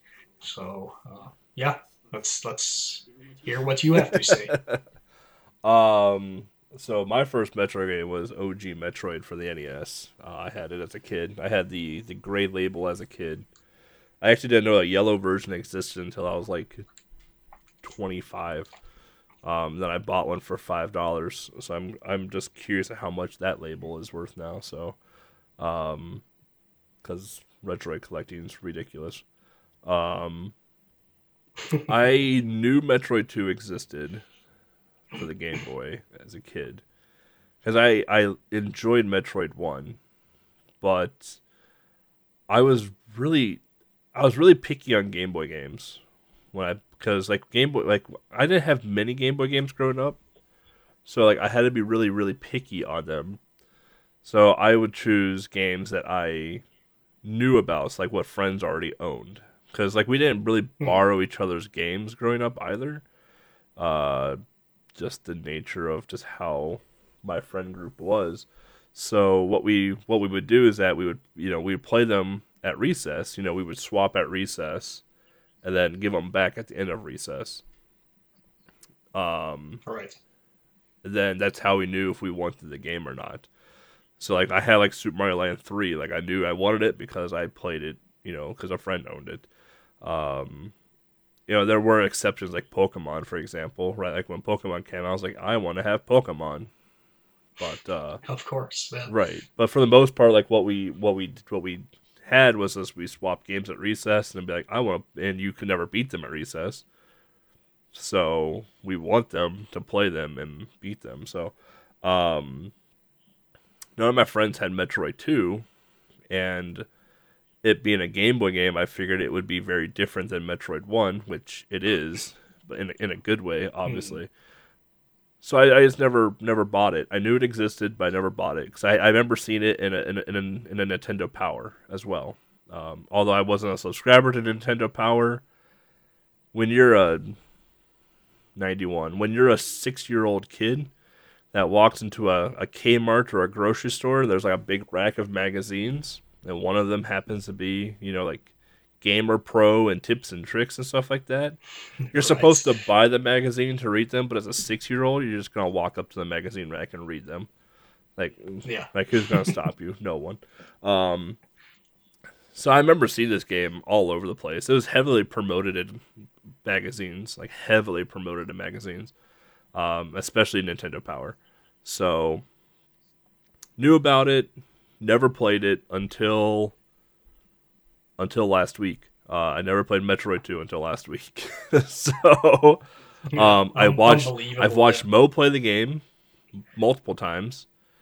I've watched people play another Metroid 2 remake many times. I've watched a few people play the Metroid 2 license remake a few times. Um, I've watched speed runs of Metroid 2. Like I watched Behemoth and McFly and Mhm. um, Mhm. Cool Kid a long time ago. Like I'm talking like beginning of my Justin TV, Twitch TV days. Um, like I've watched people speedrun the game. I've just never had the interest to play it. Simply because I lost my love for Metroid for how bad like the series like deviated. So like the last Metroid game I played before Dread was Super Metroid when it was released. So I still have my childhood copy of Super Metroid. And I loved Super Metroid. And then I played the next Metroid I would play after that was Other M. um, Mhm. which I hated. Hated. I played it for 45 minutes, hated it. To the point where I threw the disc back into the shelf and I actually unattached my Wii. Um, Oh my I God. did not like Other M at all. So I never I played really I like never Other played M a Metroid actually, but game since. So my right. last real Metroid was Super Metroid. And then when Metroid Dread was announced, I was like, I'll give them like, okay, this looks a little bit like Super Metroid. Like I'll give it a shot. So I gave Metroid Dread a shot. Hated it. Absolutely hated Metroid Dread. And I was like, and then Mo was watching me play Metroid Dread on stream, and he goes, "Yeah, we're gonna do Metroid 2 for Game Boy for This Is Game Boy podcast." I was like, as I'm struggling in Metroid Dread, so Yes. so I literally procrastinated playing Metroid 2 to like the last minute. Played it last week, and there were a lot of parts I didn't like about it. Um, the space jumping is atrocious. Uh, Yes. the space jumping's really bad in 2, which I expected it to be bad in Metroid 2 because it's a Game Boy game. I don't know why. Like I love Game Boy, but I just inherently expected it to be bad in Game Boy. and it was bad in Dread. So I guess it's just a bad skill in general. Um, so, um, like I hated this. I hated space jumping. I'd be like, you know what? I'm at the apex of my jump. Why aren't you letting me jump again? Rock to the bottom again. It's like, cool, I can't wait to scale this again. Like, this is dumb. Oh, and then a spider ball, and I randomly get hit by something. I just fell 30 feet because if you get hit while in spider ball form, you just fall. Yep. So, and there's no defense when you're in spider ball form. It's just you're open to attack. So like, oh, I spent 10 minutes getting on the ceiling. Hit, fell. Cool, I'll spend another 10 minutes getting on the ceiling, because if you kill the enemy and come back, it respawns because you left the screen. So I got mad about that. The hidden paths I expected, but some of them were just so weird, like placed in weird spots. Because like hidden paths, they exist in OG Metroid, they super exist in Super Metroid. So, like, obviously I would expect them to exist in Metroid 2. But, like, where I would expect them to be, some were, and others were just in this weird, like, offshoot area that I would just, like, never expect to look. And I'm just like, why is there a tunnel right here? Like, this doesn't make any sense to have, like, a hidden tunnel at all. And then, like, there's one part where, like, the screen is covered in blocks that you can just jump and fall through, but you just have to know what block that you can jump on. Like, I don't remember what area it is, but like it's like, I don't know, like half-ish maybe through the game. And you have to find a Metroid in this area too, mind you. So like as you're falling, like there's this long fall, and the screen is covered in like this rock texture block, but none of it is actual like platform, except for a couple of them here throughout. But you don't know which one that you can jump on until you start jumping like a maniac and happen to land on one. And it's just like, why? Why can't you just distinct the one rock from the rest of them that I can jump on? Like, why does this have to be a damn mystery? And then you get hit by the Metroid and knocked down, and the Metroid doesn't follow you. It just hangs out at the top the entire time, so you have to climb back up the damn space room again. And, oh, God, some pieces of this game just drove me nuts. It drove me insane. What other part? Like, I actually really liked the way that it saved and did the refill stuff. I actually don't like it when the save rooms do the recharging as well too, because to me that just kind of defeats a lot of like the atmosphere from the game. Because like in the like you want to feel like there's danger in the game. Like, that's the point of a Metroid game. Like, when I played OG Metroid when I was a kid, like, I very much was like, I watched the Alien movies as a kid. Again, we grew up in a very different generation where, a 5-year-old could watch Alien 1 and 2 and be perfectly fine. Yep. But, like, so, like, I remember watching Alien and Species and all those other movies growing up. And I remember playing Metroid 1 and being like, wow, this is really like Alien in a sense. Had the same like atmosphere to it and everything else. And Ripley and Ridley, they're pretty similarly named. But and that's what I don't like about like the recharge stations is that like you want that sense of danger in these types of games, because they very much derive from things like Alien and Species and other spacebound horror inspired books or movies. So when a room is your save and your recharge, like that kind of takes away a lot of that danger element to it, because you just do everything at one shot. Meanwhile, like you save, but you maybe only have one missile. You're like, oh, I need to figure out how to get missiles, or oh, I need to figure out how to get health. Like, there's a danger element still to it. Like, yes, you saved, but there's still an element of I can still die right here. Like, I need to be careful. Yeah. Which I did appreciate about Metroid 2 quite a bit. I also liked the atmospheric music in Metroid 2. As much as I just rip on the music in Metroid 2. Like, the music itself wasn't meant to be banger OST. It was very much meant to, like, put you or, like, immerse you into Xebius. So, or Zebes or whatever the hell Yeah, it's called. absolutely. Yeah. Well, as our 338 in this case. Yeah. So I understand, like, the concept of the OST and why it is the way that it is. I do wish there was some music. I do wish there was some music from Metroid 1, because a lot of music from Metroid 1 does get carried throughout the entire series. Like the theme of Metroid 1, like, that is a very well-known song in the Metroid franchise. There's just a lot of songs in general, and I wish they kind of used a little bit of that in Metroid 2, just to give you a little bit of break from the tink, tink, bing, bing, bing noises the entire time. But I do understand where they were coming from with it. Graphically, I thought this game was really good, but I wish it had more color to it.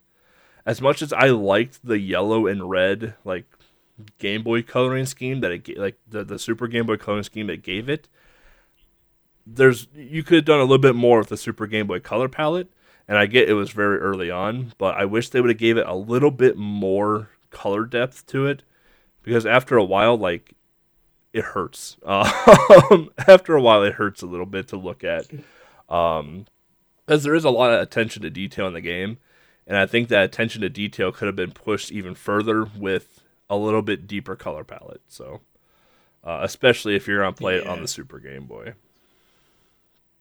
Yeah, that's one of the things that I forgot to mention with my thoughts. Like, they do their best to make all areas look distinct, but they could only do so much on Game Boy. So in the end, everything does look very samey. Yeah, that's just and I get that it would look limitation. the same on just a regular Game Boy, right? It's going to be green.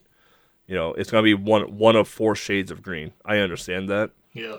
But the Super Game Boy had so much more that it could do in terms of palette, right? So if you're going to make a default palette, like, try and make a default palette that maybe enhances a bit more of the detail of the game. Yeah. Other things that That's definitely why you should use the ones in the Super Game Boy book. I only used one because, in my opinion, that was the only one that actually looked good. But, like, if you follow the quote-unquote guide in the Super Game Boy book, like, they make you change the palette for every section you go to. Yep. So it gives you that feeling of being in a different area. But some of them they're real bad. Absolutely ugly. So I don't even want to change to them. But yeah, and, like, why would you want to change your palette every time you go to a new area? Like, why would you want to do that? Yeah, like, I understand. Like, I understand why, but, like, as a player, like, I'm gonna be so immersed in this game. I'm like, I'm not gonna remember to hit L and R and change my palette, you know. So yeah. Yeah, there is one of them that I know that is in there that the colors of the environment and the gameplay are really cool, but the HUD with everything on it is literally not readable. So that one is like, why would I pick this one? But yeah, it's a cool concept, and I like that because that's the only game in that book that is, like, so varied. Like, hey, you can use this and this to make it look more like that, and it's a really cool concept for sure. Yeah. Another thing I thought was weird with the game is that when you kill a Metroid, instead of it going from, like, 20 to 19 or 19 to 18 right away, it's just there in rolls for, like, 5 seconds, and then it goes down. Then it goes down one number, and it's like, you already know how many Metroids are left. Why do we need to have this, like, roll for 2 seconds? Like, just count it down. Like, this is unnecessary. Yeah. It was unnecessary. Yeah, it is. Yeah. And the other thing I don't like, and this is a general Metroid dislike, is I don't understand the story to Metroid at all. Like, I don't get the lore. Period. I'm not even gonna respect the lore because I just don't understand it. In that Every time Samus goes to a new planet, she magically loses her power-ups. Her power-ups are attached to her suit. Like, how is she losing her suit every time she goes to a new planet? She's not, because she's in the damn suit as soon as she gets out of her ship. She's not naked. Unless you put in a code, she's not wearing, normal clothes. She's wearing her suit. How is she losing her power-ups? I don't understand why I have to get new power-ups every time I play a Metroid game. It's never explained. Like, she lands on a planet with her ship, and then now she has to figure out how to morph into a ball again? Like, what the hell? It does get explained, but it's like always in the manual or something. There's always some reason she loses her power-ups. No. Does she change her suit every time she goes on a new mission? She's like, today... Yeah. This mission doesn't She want does this get suit. it. I'm gonna She does wear get an this suit upgraded today. suit. Yeah. Yeah. Oh man, It's not always the same suit at all. Yeah. it's dumb. It's my biggest It is. complaint with Metroid. It is dumb, but it is a video game. It's like the same with Mega Man. Like, oh, he got all these power ups from these robots, but in the next one, whoops, I don't have those anymore. Mega Man's explainable. He's a robot, so they can just wipe his memory. Right? They can just plug a USB stick in and be like, all right, let me just re-download that data and just like wipe you real quick and let you go. Like, Mega Man's explainable because it's a robot. Samus is an actual person in a suit. You're taking way too much of it. It's the same like the start of Kingdom Hearts 3. Oh, that game's a where mess. It's like, where it's like, I've done all of these things. I just did whatever happened in Dream Drop Distance. I don't remember anymore. And then Yen Sid is like, oh, so you forgot all your abilities. You have to redo it all again. It's just dumb, but you have to start from nothing. Otherwise, it's not a fun game anyway. So, well, I mean, I'd be fine starting from nothing if they would just explain why I start from nothing. Don't put it in a damn manual. They do explain it in Metroid. Don't put it in a manual because I'm never going to read it unless I do a podcast episode about it. Oh boy. I don't know. That's my biggest complaint with this Metroid in general. is just that my other complaint with Metroid 2, well, not Metroid 2, but Metroid as well, is although I think they do very well with the environments in their games, I feel like the environments are almost always recycled. It's the same themes. Yeah, sure. It's the same theme over and over and over again. Like, I love what they do atmospherically. Like, even Dread, like, as much as I hated that game, I really enjoy the atmosphere of Dread, with the exception of those goddamn Emmys. I love the atmosphere of Dread. But even in Dread, like, it suffered the same fate as every other Metroid that I can remember, is that the areas were similar to one another. Like, Metroid 1 to Metroid 2, like, I can just, even though, like, there's a color difference, obviously, I can distinctly tell, like, this is very similar to what Metroid 1 had.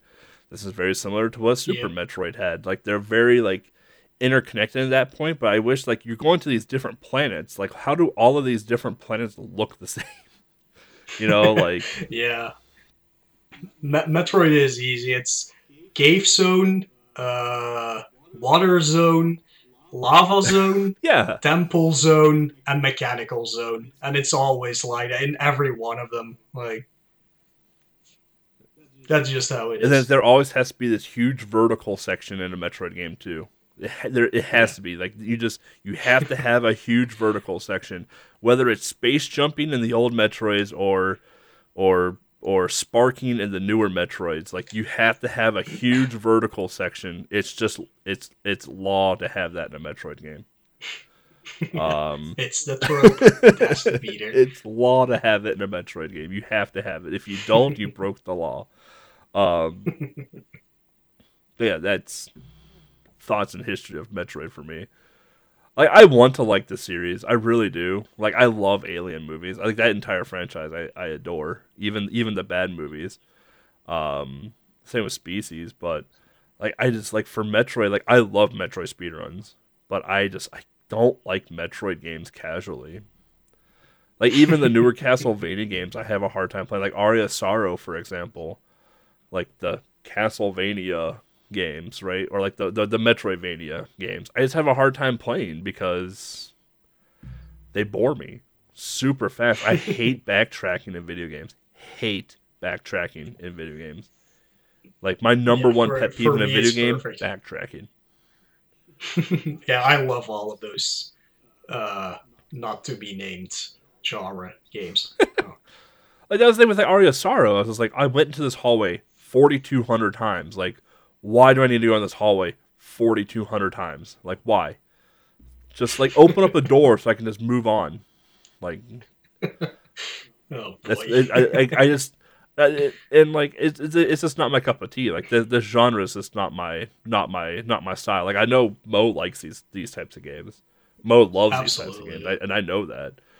But for me, like I'm one of those people that is just like I don't mind it for like the first hour, but after like hour 9 of seeing the same goddamn hallway, like I just don't want to see it again. Like I just want to like there's got to be more to it. So this Yep. is how I Well, am. luckily this is the only game on Game Boy that that is like this. That's true. So It is. uh, Well, no, at Night Quest least is very you. similar as well too. It's an RPG, Yeah, yeah, yeah. but yeah, I like open world games, which is you would think is bizarre because that's all I see the same damn tree 4,200 times as well. So, but I think it's just the type of gameplay as well too, because like it's a platformer adventure game. But yeah, I'm just seeing the Yep. same platform over and over and over again without rhyme or reason, except just to go through it because the game makes me go through it. Versus like an open world game, like I choose to go that path because it's the fastest path there, right? So, Right. Yeah. but yeah, there we go. There's my rant about Metroid and how much I want to enjoy the series but can't because of weird, deep thinking of the game. Oh man. I mean, Well, look, make a game that makes everybody sense has and I their might own like it. All favorite right, games. that's all I'm saying. Yeah. Make a game that makes sense and I might like it. I mean, For Assassin's all Creed of doesn't you make sense. It's my homebrew, favorite franchise, but for all of you homebrew developers, if you ever want to make a Metroid styled game, please explain everything. yeah, if you're gonna make a sequel to a game where I lose my powers magically, like explain why I lost my powers magically. Like, is it amnesia? Like, is it early on? Is it early onset? Alzheimer's. Like, what's going on here? Like, why can't Samus remember what the hell's going on? How come she can't remember to form into a ball after she's done it 42 times previously? Like, how does she lose the Oh ability to man. her? I just get so mad at that kind of stuff.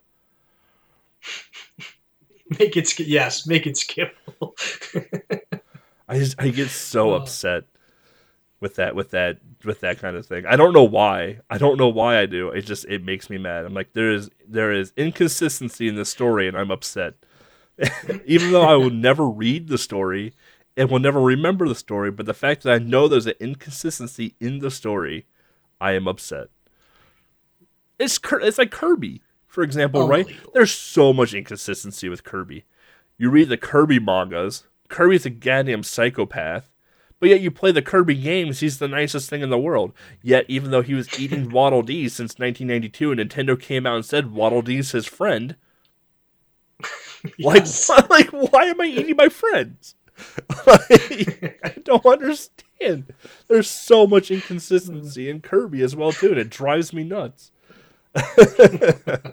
Oh boy. Well, there was the rant for this episode for sure. Oh, I thought we were escaping it, but nope. no. There's no escaping Nope. rants. It tastes like chicken. Pointy chicken because they have spears. Ugh. But yeah, no, there we go. What do we got left now? Oh yeah, we got outro stuff now. Oh no, we got speedrun. Yeah, The yeah. small, like 30-second speedrun section. It's been a while. Well, you know more about the speedrun than I do. I just Not know we much. had it in the first Tiny 10, where we only played up until the first earthquake. And I actually really liked doing that because it was like 7 minutes to get there. It was really fun. I don't. But I don't know much about I wouldn't say I know a the lot speed about the run. speedrun. I know a bit about the speedrun. Um, so the two major categories, I guess, is any percent no out of bounds and 100% no out of bounds. Um, both of which are held by world record person Behemoth87 from England, who has Mhm. been the world record holder forever in this game. He did get contended by Metroid McFly for a while, and then McFly stopped speedrunning. But they both had a back and forth for a while for record. Because I know McFly came in pretty hot into this game after OG Metroid. Because he was Mhm. doing trilogy runs. He was doing Metroid, Metroid 2, Metroid 3, I guess. Super Metroid. Super. Um, there is a 100% category record by C. Scotty W. and a low percent, again, held by Behemoth. The game does record RTA and in-game time, so just like every other Metroid game, this does have an in-game timer as well. Yep. Um, any percent world record for this, I'm just going to use RTA time because it's easiest, is 51 minutes 58 seconds. So for a Game Boy speedrun, this is long. This is a long Game Boy speedrun. Typically, Yeah. a Game Boy speedrun is around like 15, 20 minutes. Well, it is a pretty lengthy game because Yeah. it's right up there with all the other normal 2D Metroids. To be honest, Yeah. lengthwise. Right. 100% no out of bounds is 55 minutes 59 seconds. So not too much different from any percent. Probably because you still need to get a shit ton of missiles. So like they're probably just deviating for the health power ups in the spring ball, and 100% no out of Yeah. bounds. 100%, this is with out of bounds, is 56 minutes 10 seconds by C. Scotty, and low percent, 1 hour 14 minutes 57 seconds. Low percent is you must only collect the following items: bombs, ice beam, and one energy tank. Wow. Okay, that sounds super scary. Yeah. So low percent sounds brutal. It actually low percent sounds like ice beam any percent in OG Metroid. So which Mhm. is not easy. There is an any percent category with no runners. Okay, Um, that's odd. even the category rules aren't even fleshed out, so I'm assuming they may have Oh, found something crazy with the game and don't know what to do with it yet. that sounds like a Because the game possibility. is still actually pretty actively ran by Behemoth and C. Scotty. So, um, in terms of tools, if you do want to speedrun the game or learn to speedrun the game, there isn't any percent task for this game. The task is actually pretty damn cool to watch. And there is a Metroid 2 Discord server as well.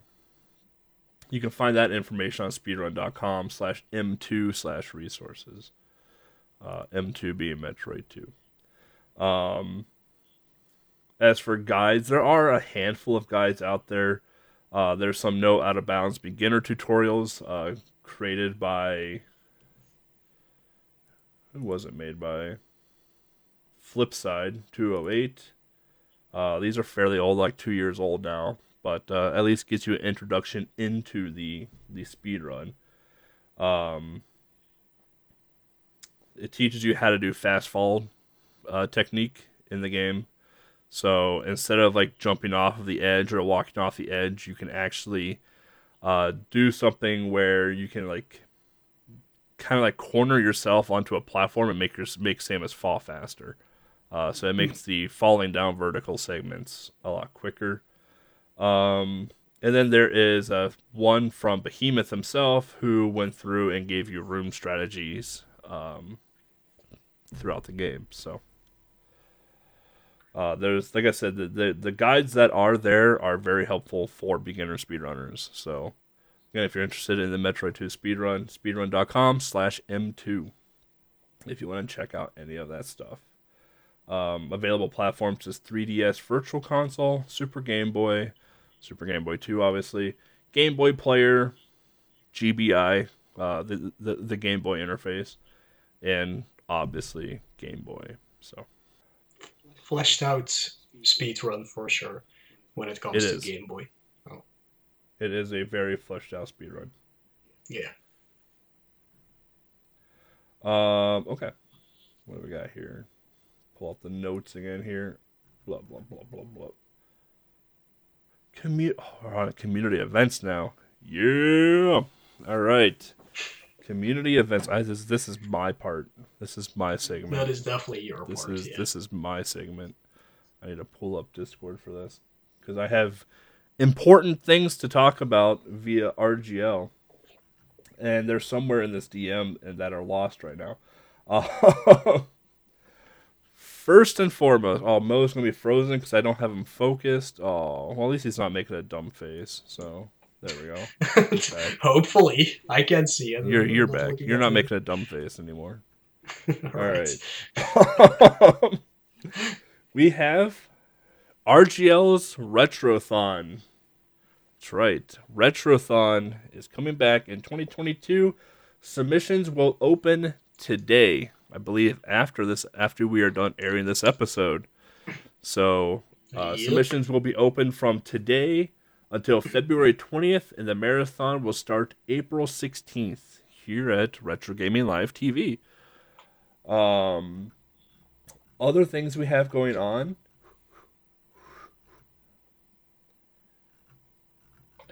Well, actually, it's opened up now, I guess, because Ed said that we had to post the link in chat when we announced it. So, if you wanna submit, here you go. There you go. And then we have more. We have more. I have to find it all right now. Yeah. Okay. We have more. So the staff at RGL is putting on RG Love 2022. It ranges from, oh god, hold on, everyone, hold on, I gotta stretch out a window.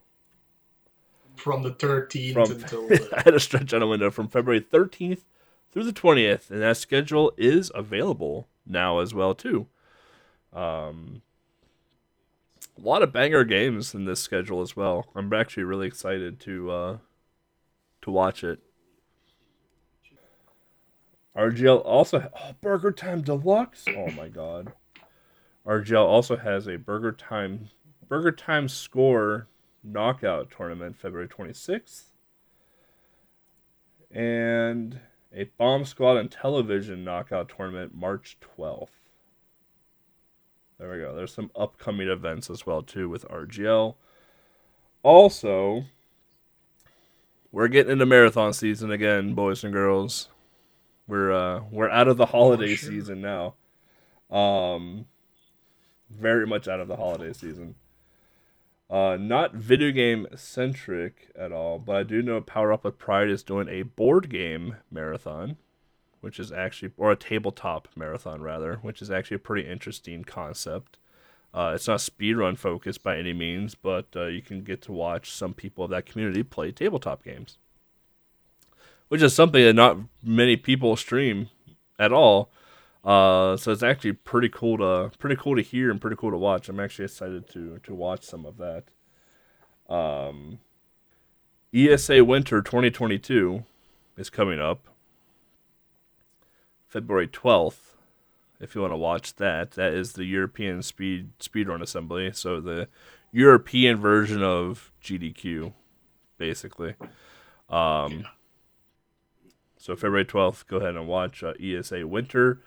Mid-Spring Speed Fling 2022 is happening April 1st through April 3rd. This is an on-site event for a comic book convention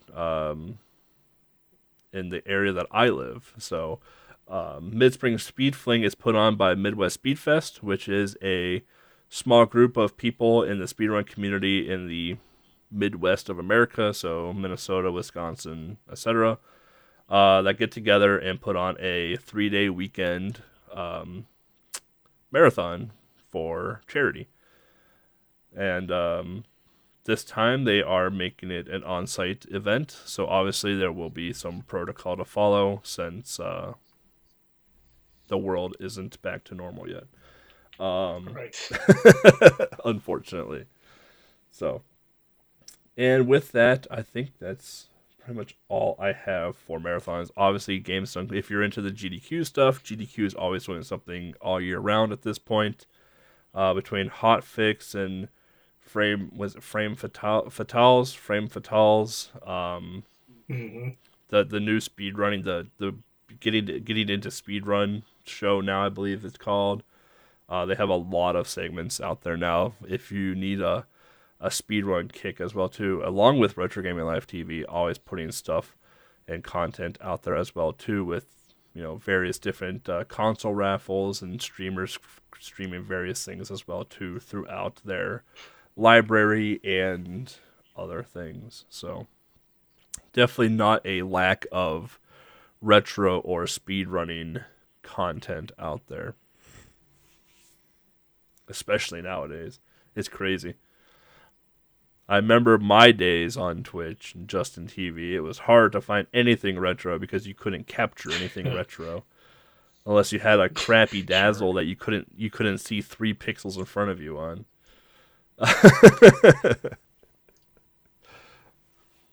Look where retro is now. We can emulate hardware with a computer and make it look pixel perfect without any blurring. And capture anything. And there's knockoff consoles to let you connect things HDMI and not run accurately as well. It's great. I love the retro world right now. I think I covered everything marathon related. I think. If not, it'll be in the next episode.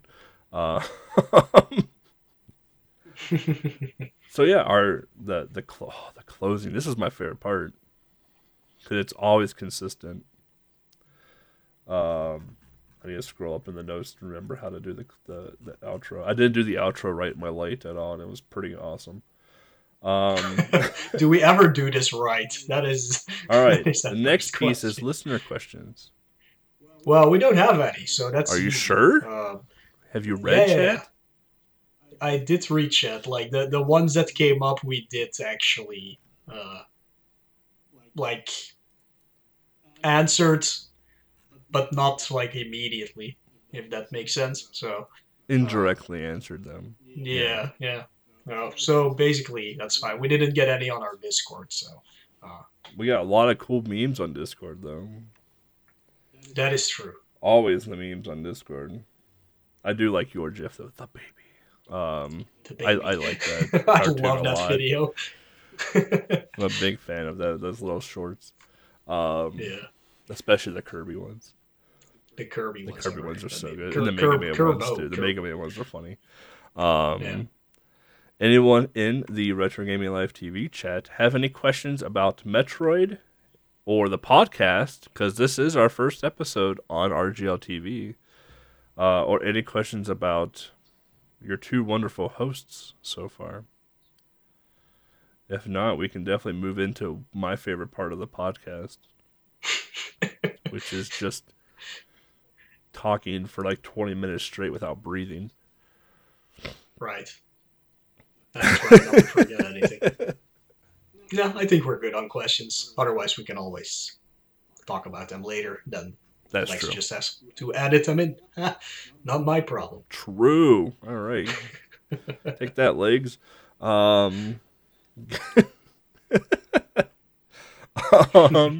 right. I gotta stretch a little bit for this one. All right. Thoughts and suggestions are always welcomed for the podcast, whether you do it in our Discord, that this is Game Boy Discord, whether you're going to DM Mo, Legs, or I, come into our Twitch chat. Just don't be mean in my Twitch chat, because I'll probably end up banning you, because I don't time people out. I just ban people. It's easier. It's less drama. Like if I time out a person, they can come back in like 10 minutes and just be a dickhead again, or I can just ban them and they just can't talk ever again in my chat. So.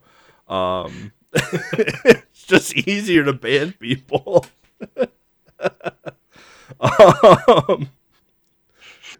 So if you're gonna be mean in my chat, either expect me to throw it back at you or just ban you, depending on my mood. And Mo knows how mean I can get too, so It's true. Yeah. um, Twitter us, tweet us. Twitter us. Man, I'm a boomer after that one. You can tweet at us. You know, we're pretty responsive on Twitter. Legs might not be, but Mo and I are in a way. Yeah. Otherwise, you can find me, Bloody Candy, on Twitch, Twitter, YouTube, Instagram. I guess kind of TikTok, I guess, too. I made one TikTok of me being disgusted at a person, so you can watch me be disgusted at somebody. And where can they find you, Mo? You can find me on YouTube, Twitter, Twitch, and Instagram, all with the same thing. The name you can see on screen, maybe? Did you put it there? No, I didn't, because... but it's in the title here, I know. But it's Moeleuh, which is Moelleuh, for all four of them. So that's easy. I was wondering why, when I put this thing on, I was like, why aren't the names up there? I'm like, the icons are good enough, whatever. Just finished. I was like, whatever. Yeah, I just didn't put it on the layout because text I like to leave out that's of the fair, layout. Yeah. That's two less things I had to put on the screen. And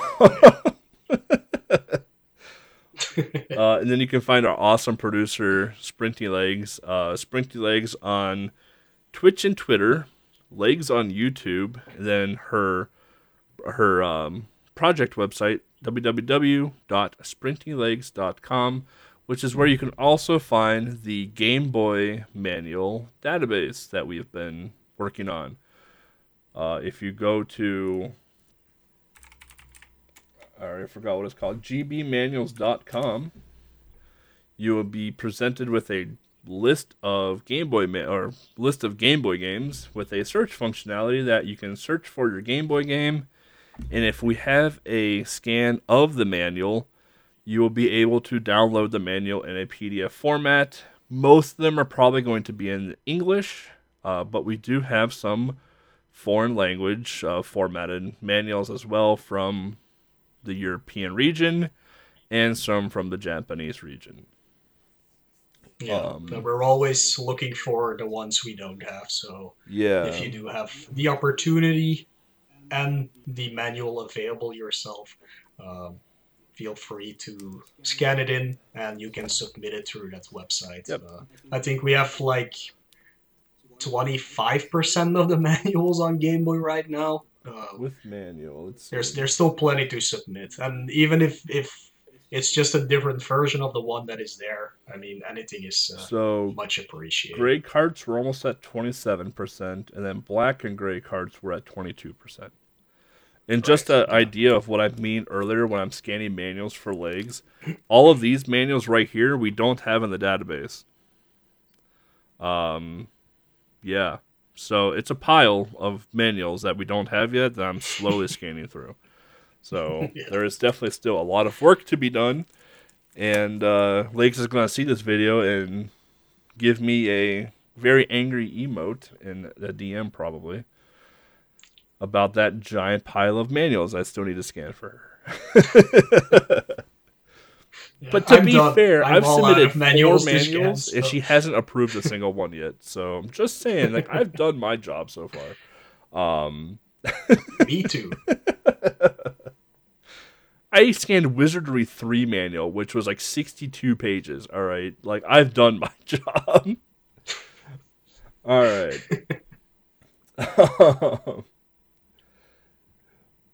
With that, okay, so we have other things now. So we have a Patreon, which we need to rethink a little bit now that we're doing episodes on RGL. But we do have a Patreon where if you want to support us monetarily, you get access to behind the scenes, like bloopers and other things, our notes. You get a premiere. You get an early premiere of our Haunt Hunter series. I couldn't think of the word.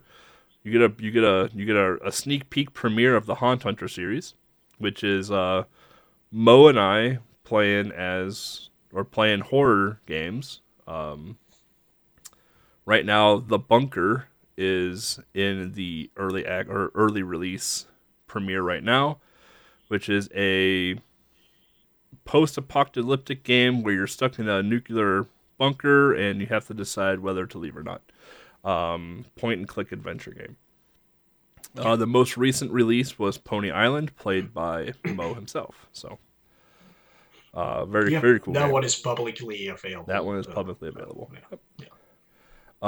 We have other pieces of the Patreon, but I'm not going to say them because we need to rethink them now. Yeah. Yeah. We used to have the goal to do these things live, but because RGL now asked us to do them live, we're just doing them live. So yeah. I think you get a store discount code too, don't you? If you're a Patreon. Or was that a one-time thing? I don't remember. That, but yeah. I don't remember. There's stuff. I mean, I'm pretty sure the code still works, though. There you go. Yeah. Get it while it's hot. Right. If Patreon's not your thing because everything in the world is subscription-based, get it. I hate subscriptions as well, too. We do have PayPal. The only thing with PayPal is if you do go through PayPal, please let the one of three of us know so we can thank you. Because PayPal doesn't tie into literally anything video game related unless it's donations. There's no good hooks into Discord or anything at all. So please let one of us know. We want to thank you, give you rewards, things of that nature. Obviously, we're not done with the money piece yet. We have a merch store. We're going to keep selling out here because this is what we do every podcast episode now. We're going to keep selling out until we can't sell out anymore. We have a merch store, merch.thisisgameboy.com. I always forget that URL, where you can get yourself a shirt and a mug. Every once in a while, we do have limited edition shirts that do pop up. We had one last July with the launch of the merch store. There it is. This one. The launch of the merch. I'm not wearing it because I literally just washed it, so I wasn't going to put on the same shirt again. But yeah, this is the limited edition one, but because it has a little cartridge on it. If it's not limited edition, just this card is gone. That's it. Yeah, you don't get the little Game Boy cart, you just get the Game Boy. Yeah. With the microphone. And yeah, the design is by me, but the actual logo is by Man Over Mars. Yeah. Who made it? If you look right here, because I'm not going to get up and get it, right there where my finger pointer is, that's the coffee cup. I was very adamant on getting coffee cups. And yes. I won the war, and I was correct to put them up. But we do have the merch store. The shirts are actually pretty nice. Not to super sell out. The shirts are kind of nice. They're not like the super off-brandy shirts that you would get from other type of resellers.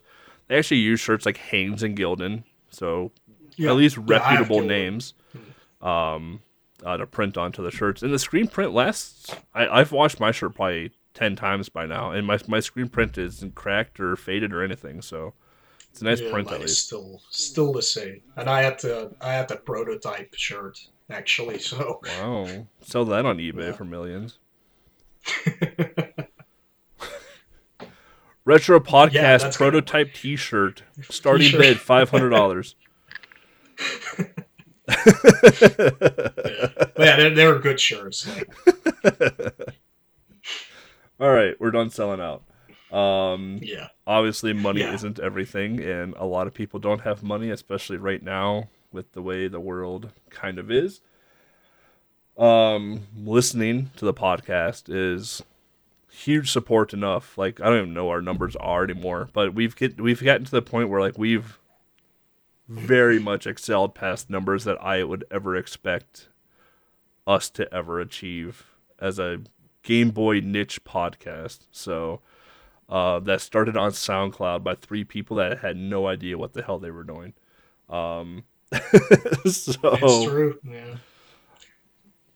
Yeah, just a random thing, but I think we started in July or something, right? something like that. No, June, because I literally left. June, okay. I literally left for SGDQ after episode 1. Oh yeah, true. Episode 0, True. I literally Yeah. left for SGDQ like that next Yeah. day. Yeah, I was just looking at like the random stats on SoundCloud because those are the only stats we can actually see. And like the first quote unquote year of the podcast, or half a year, I guess, like was 700 listens in total, something like that.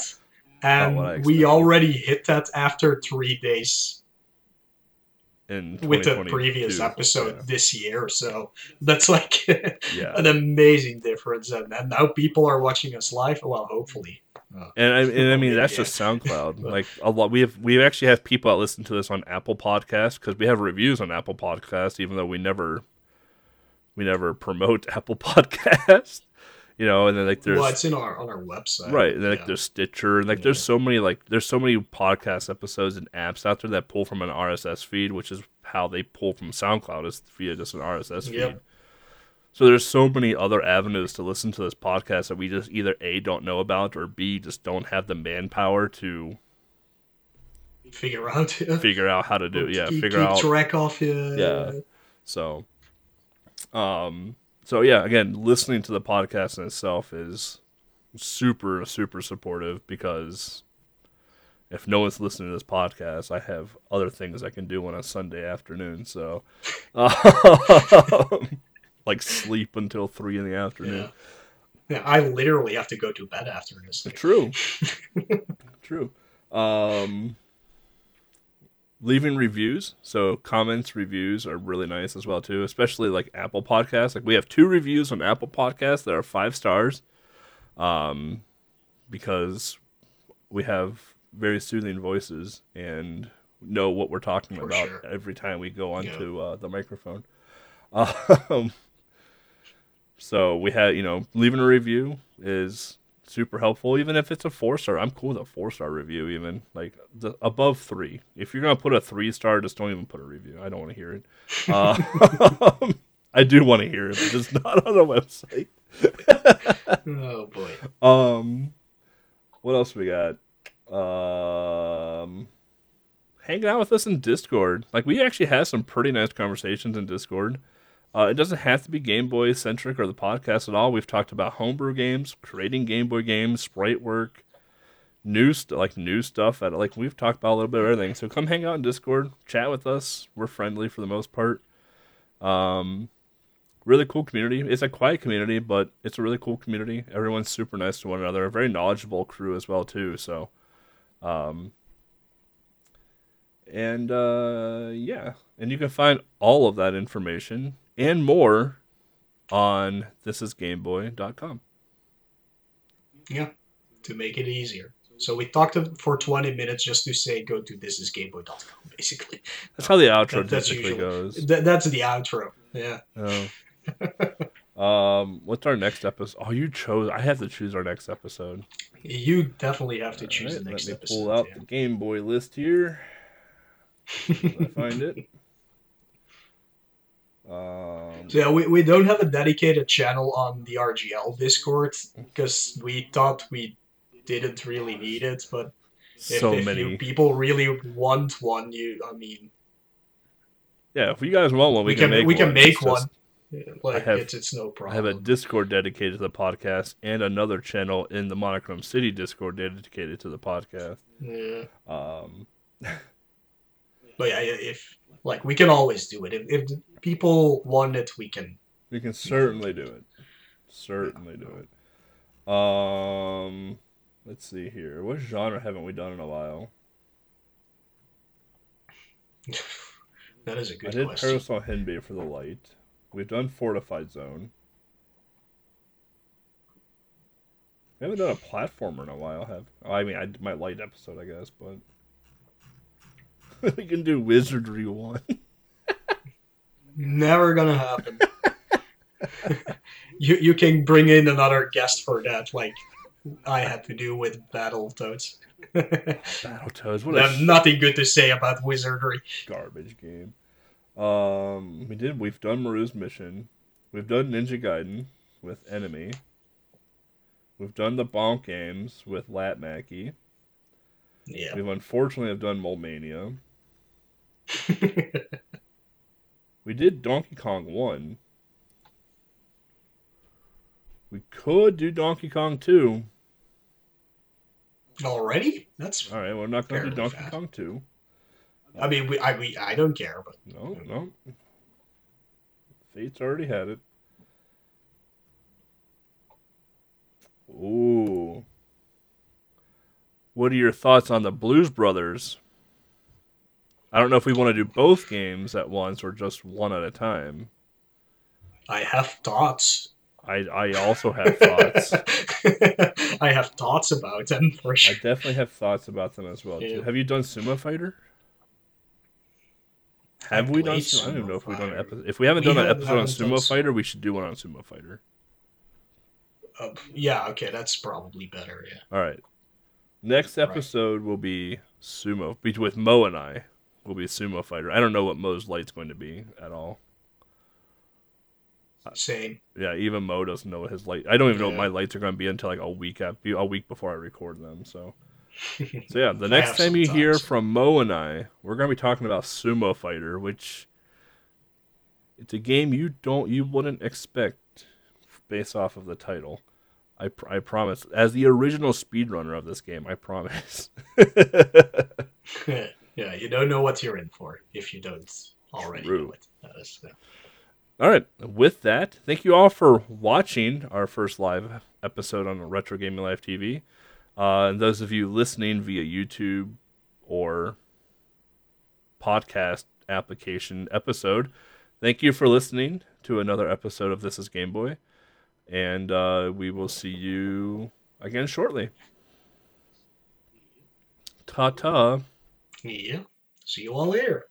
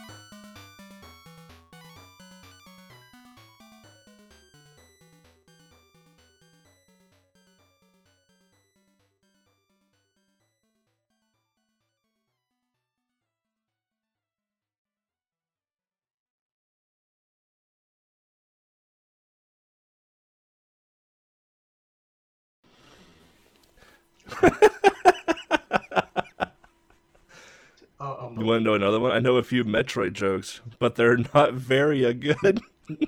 Oh, man.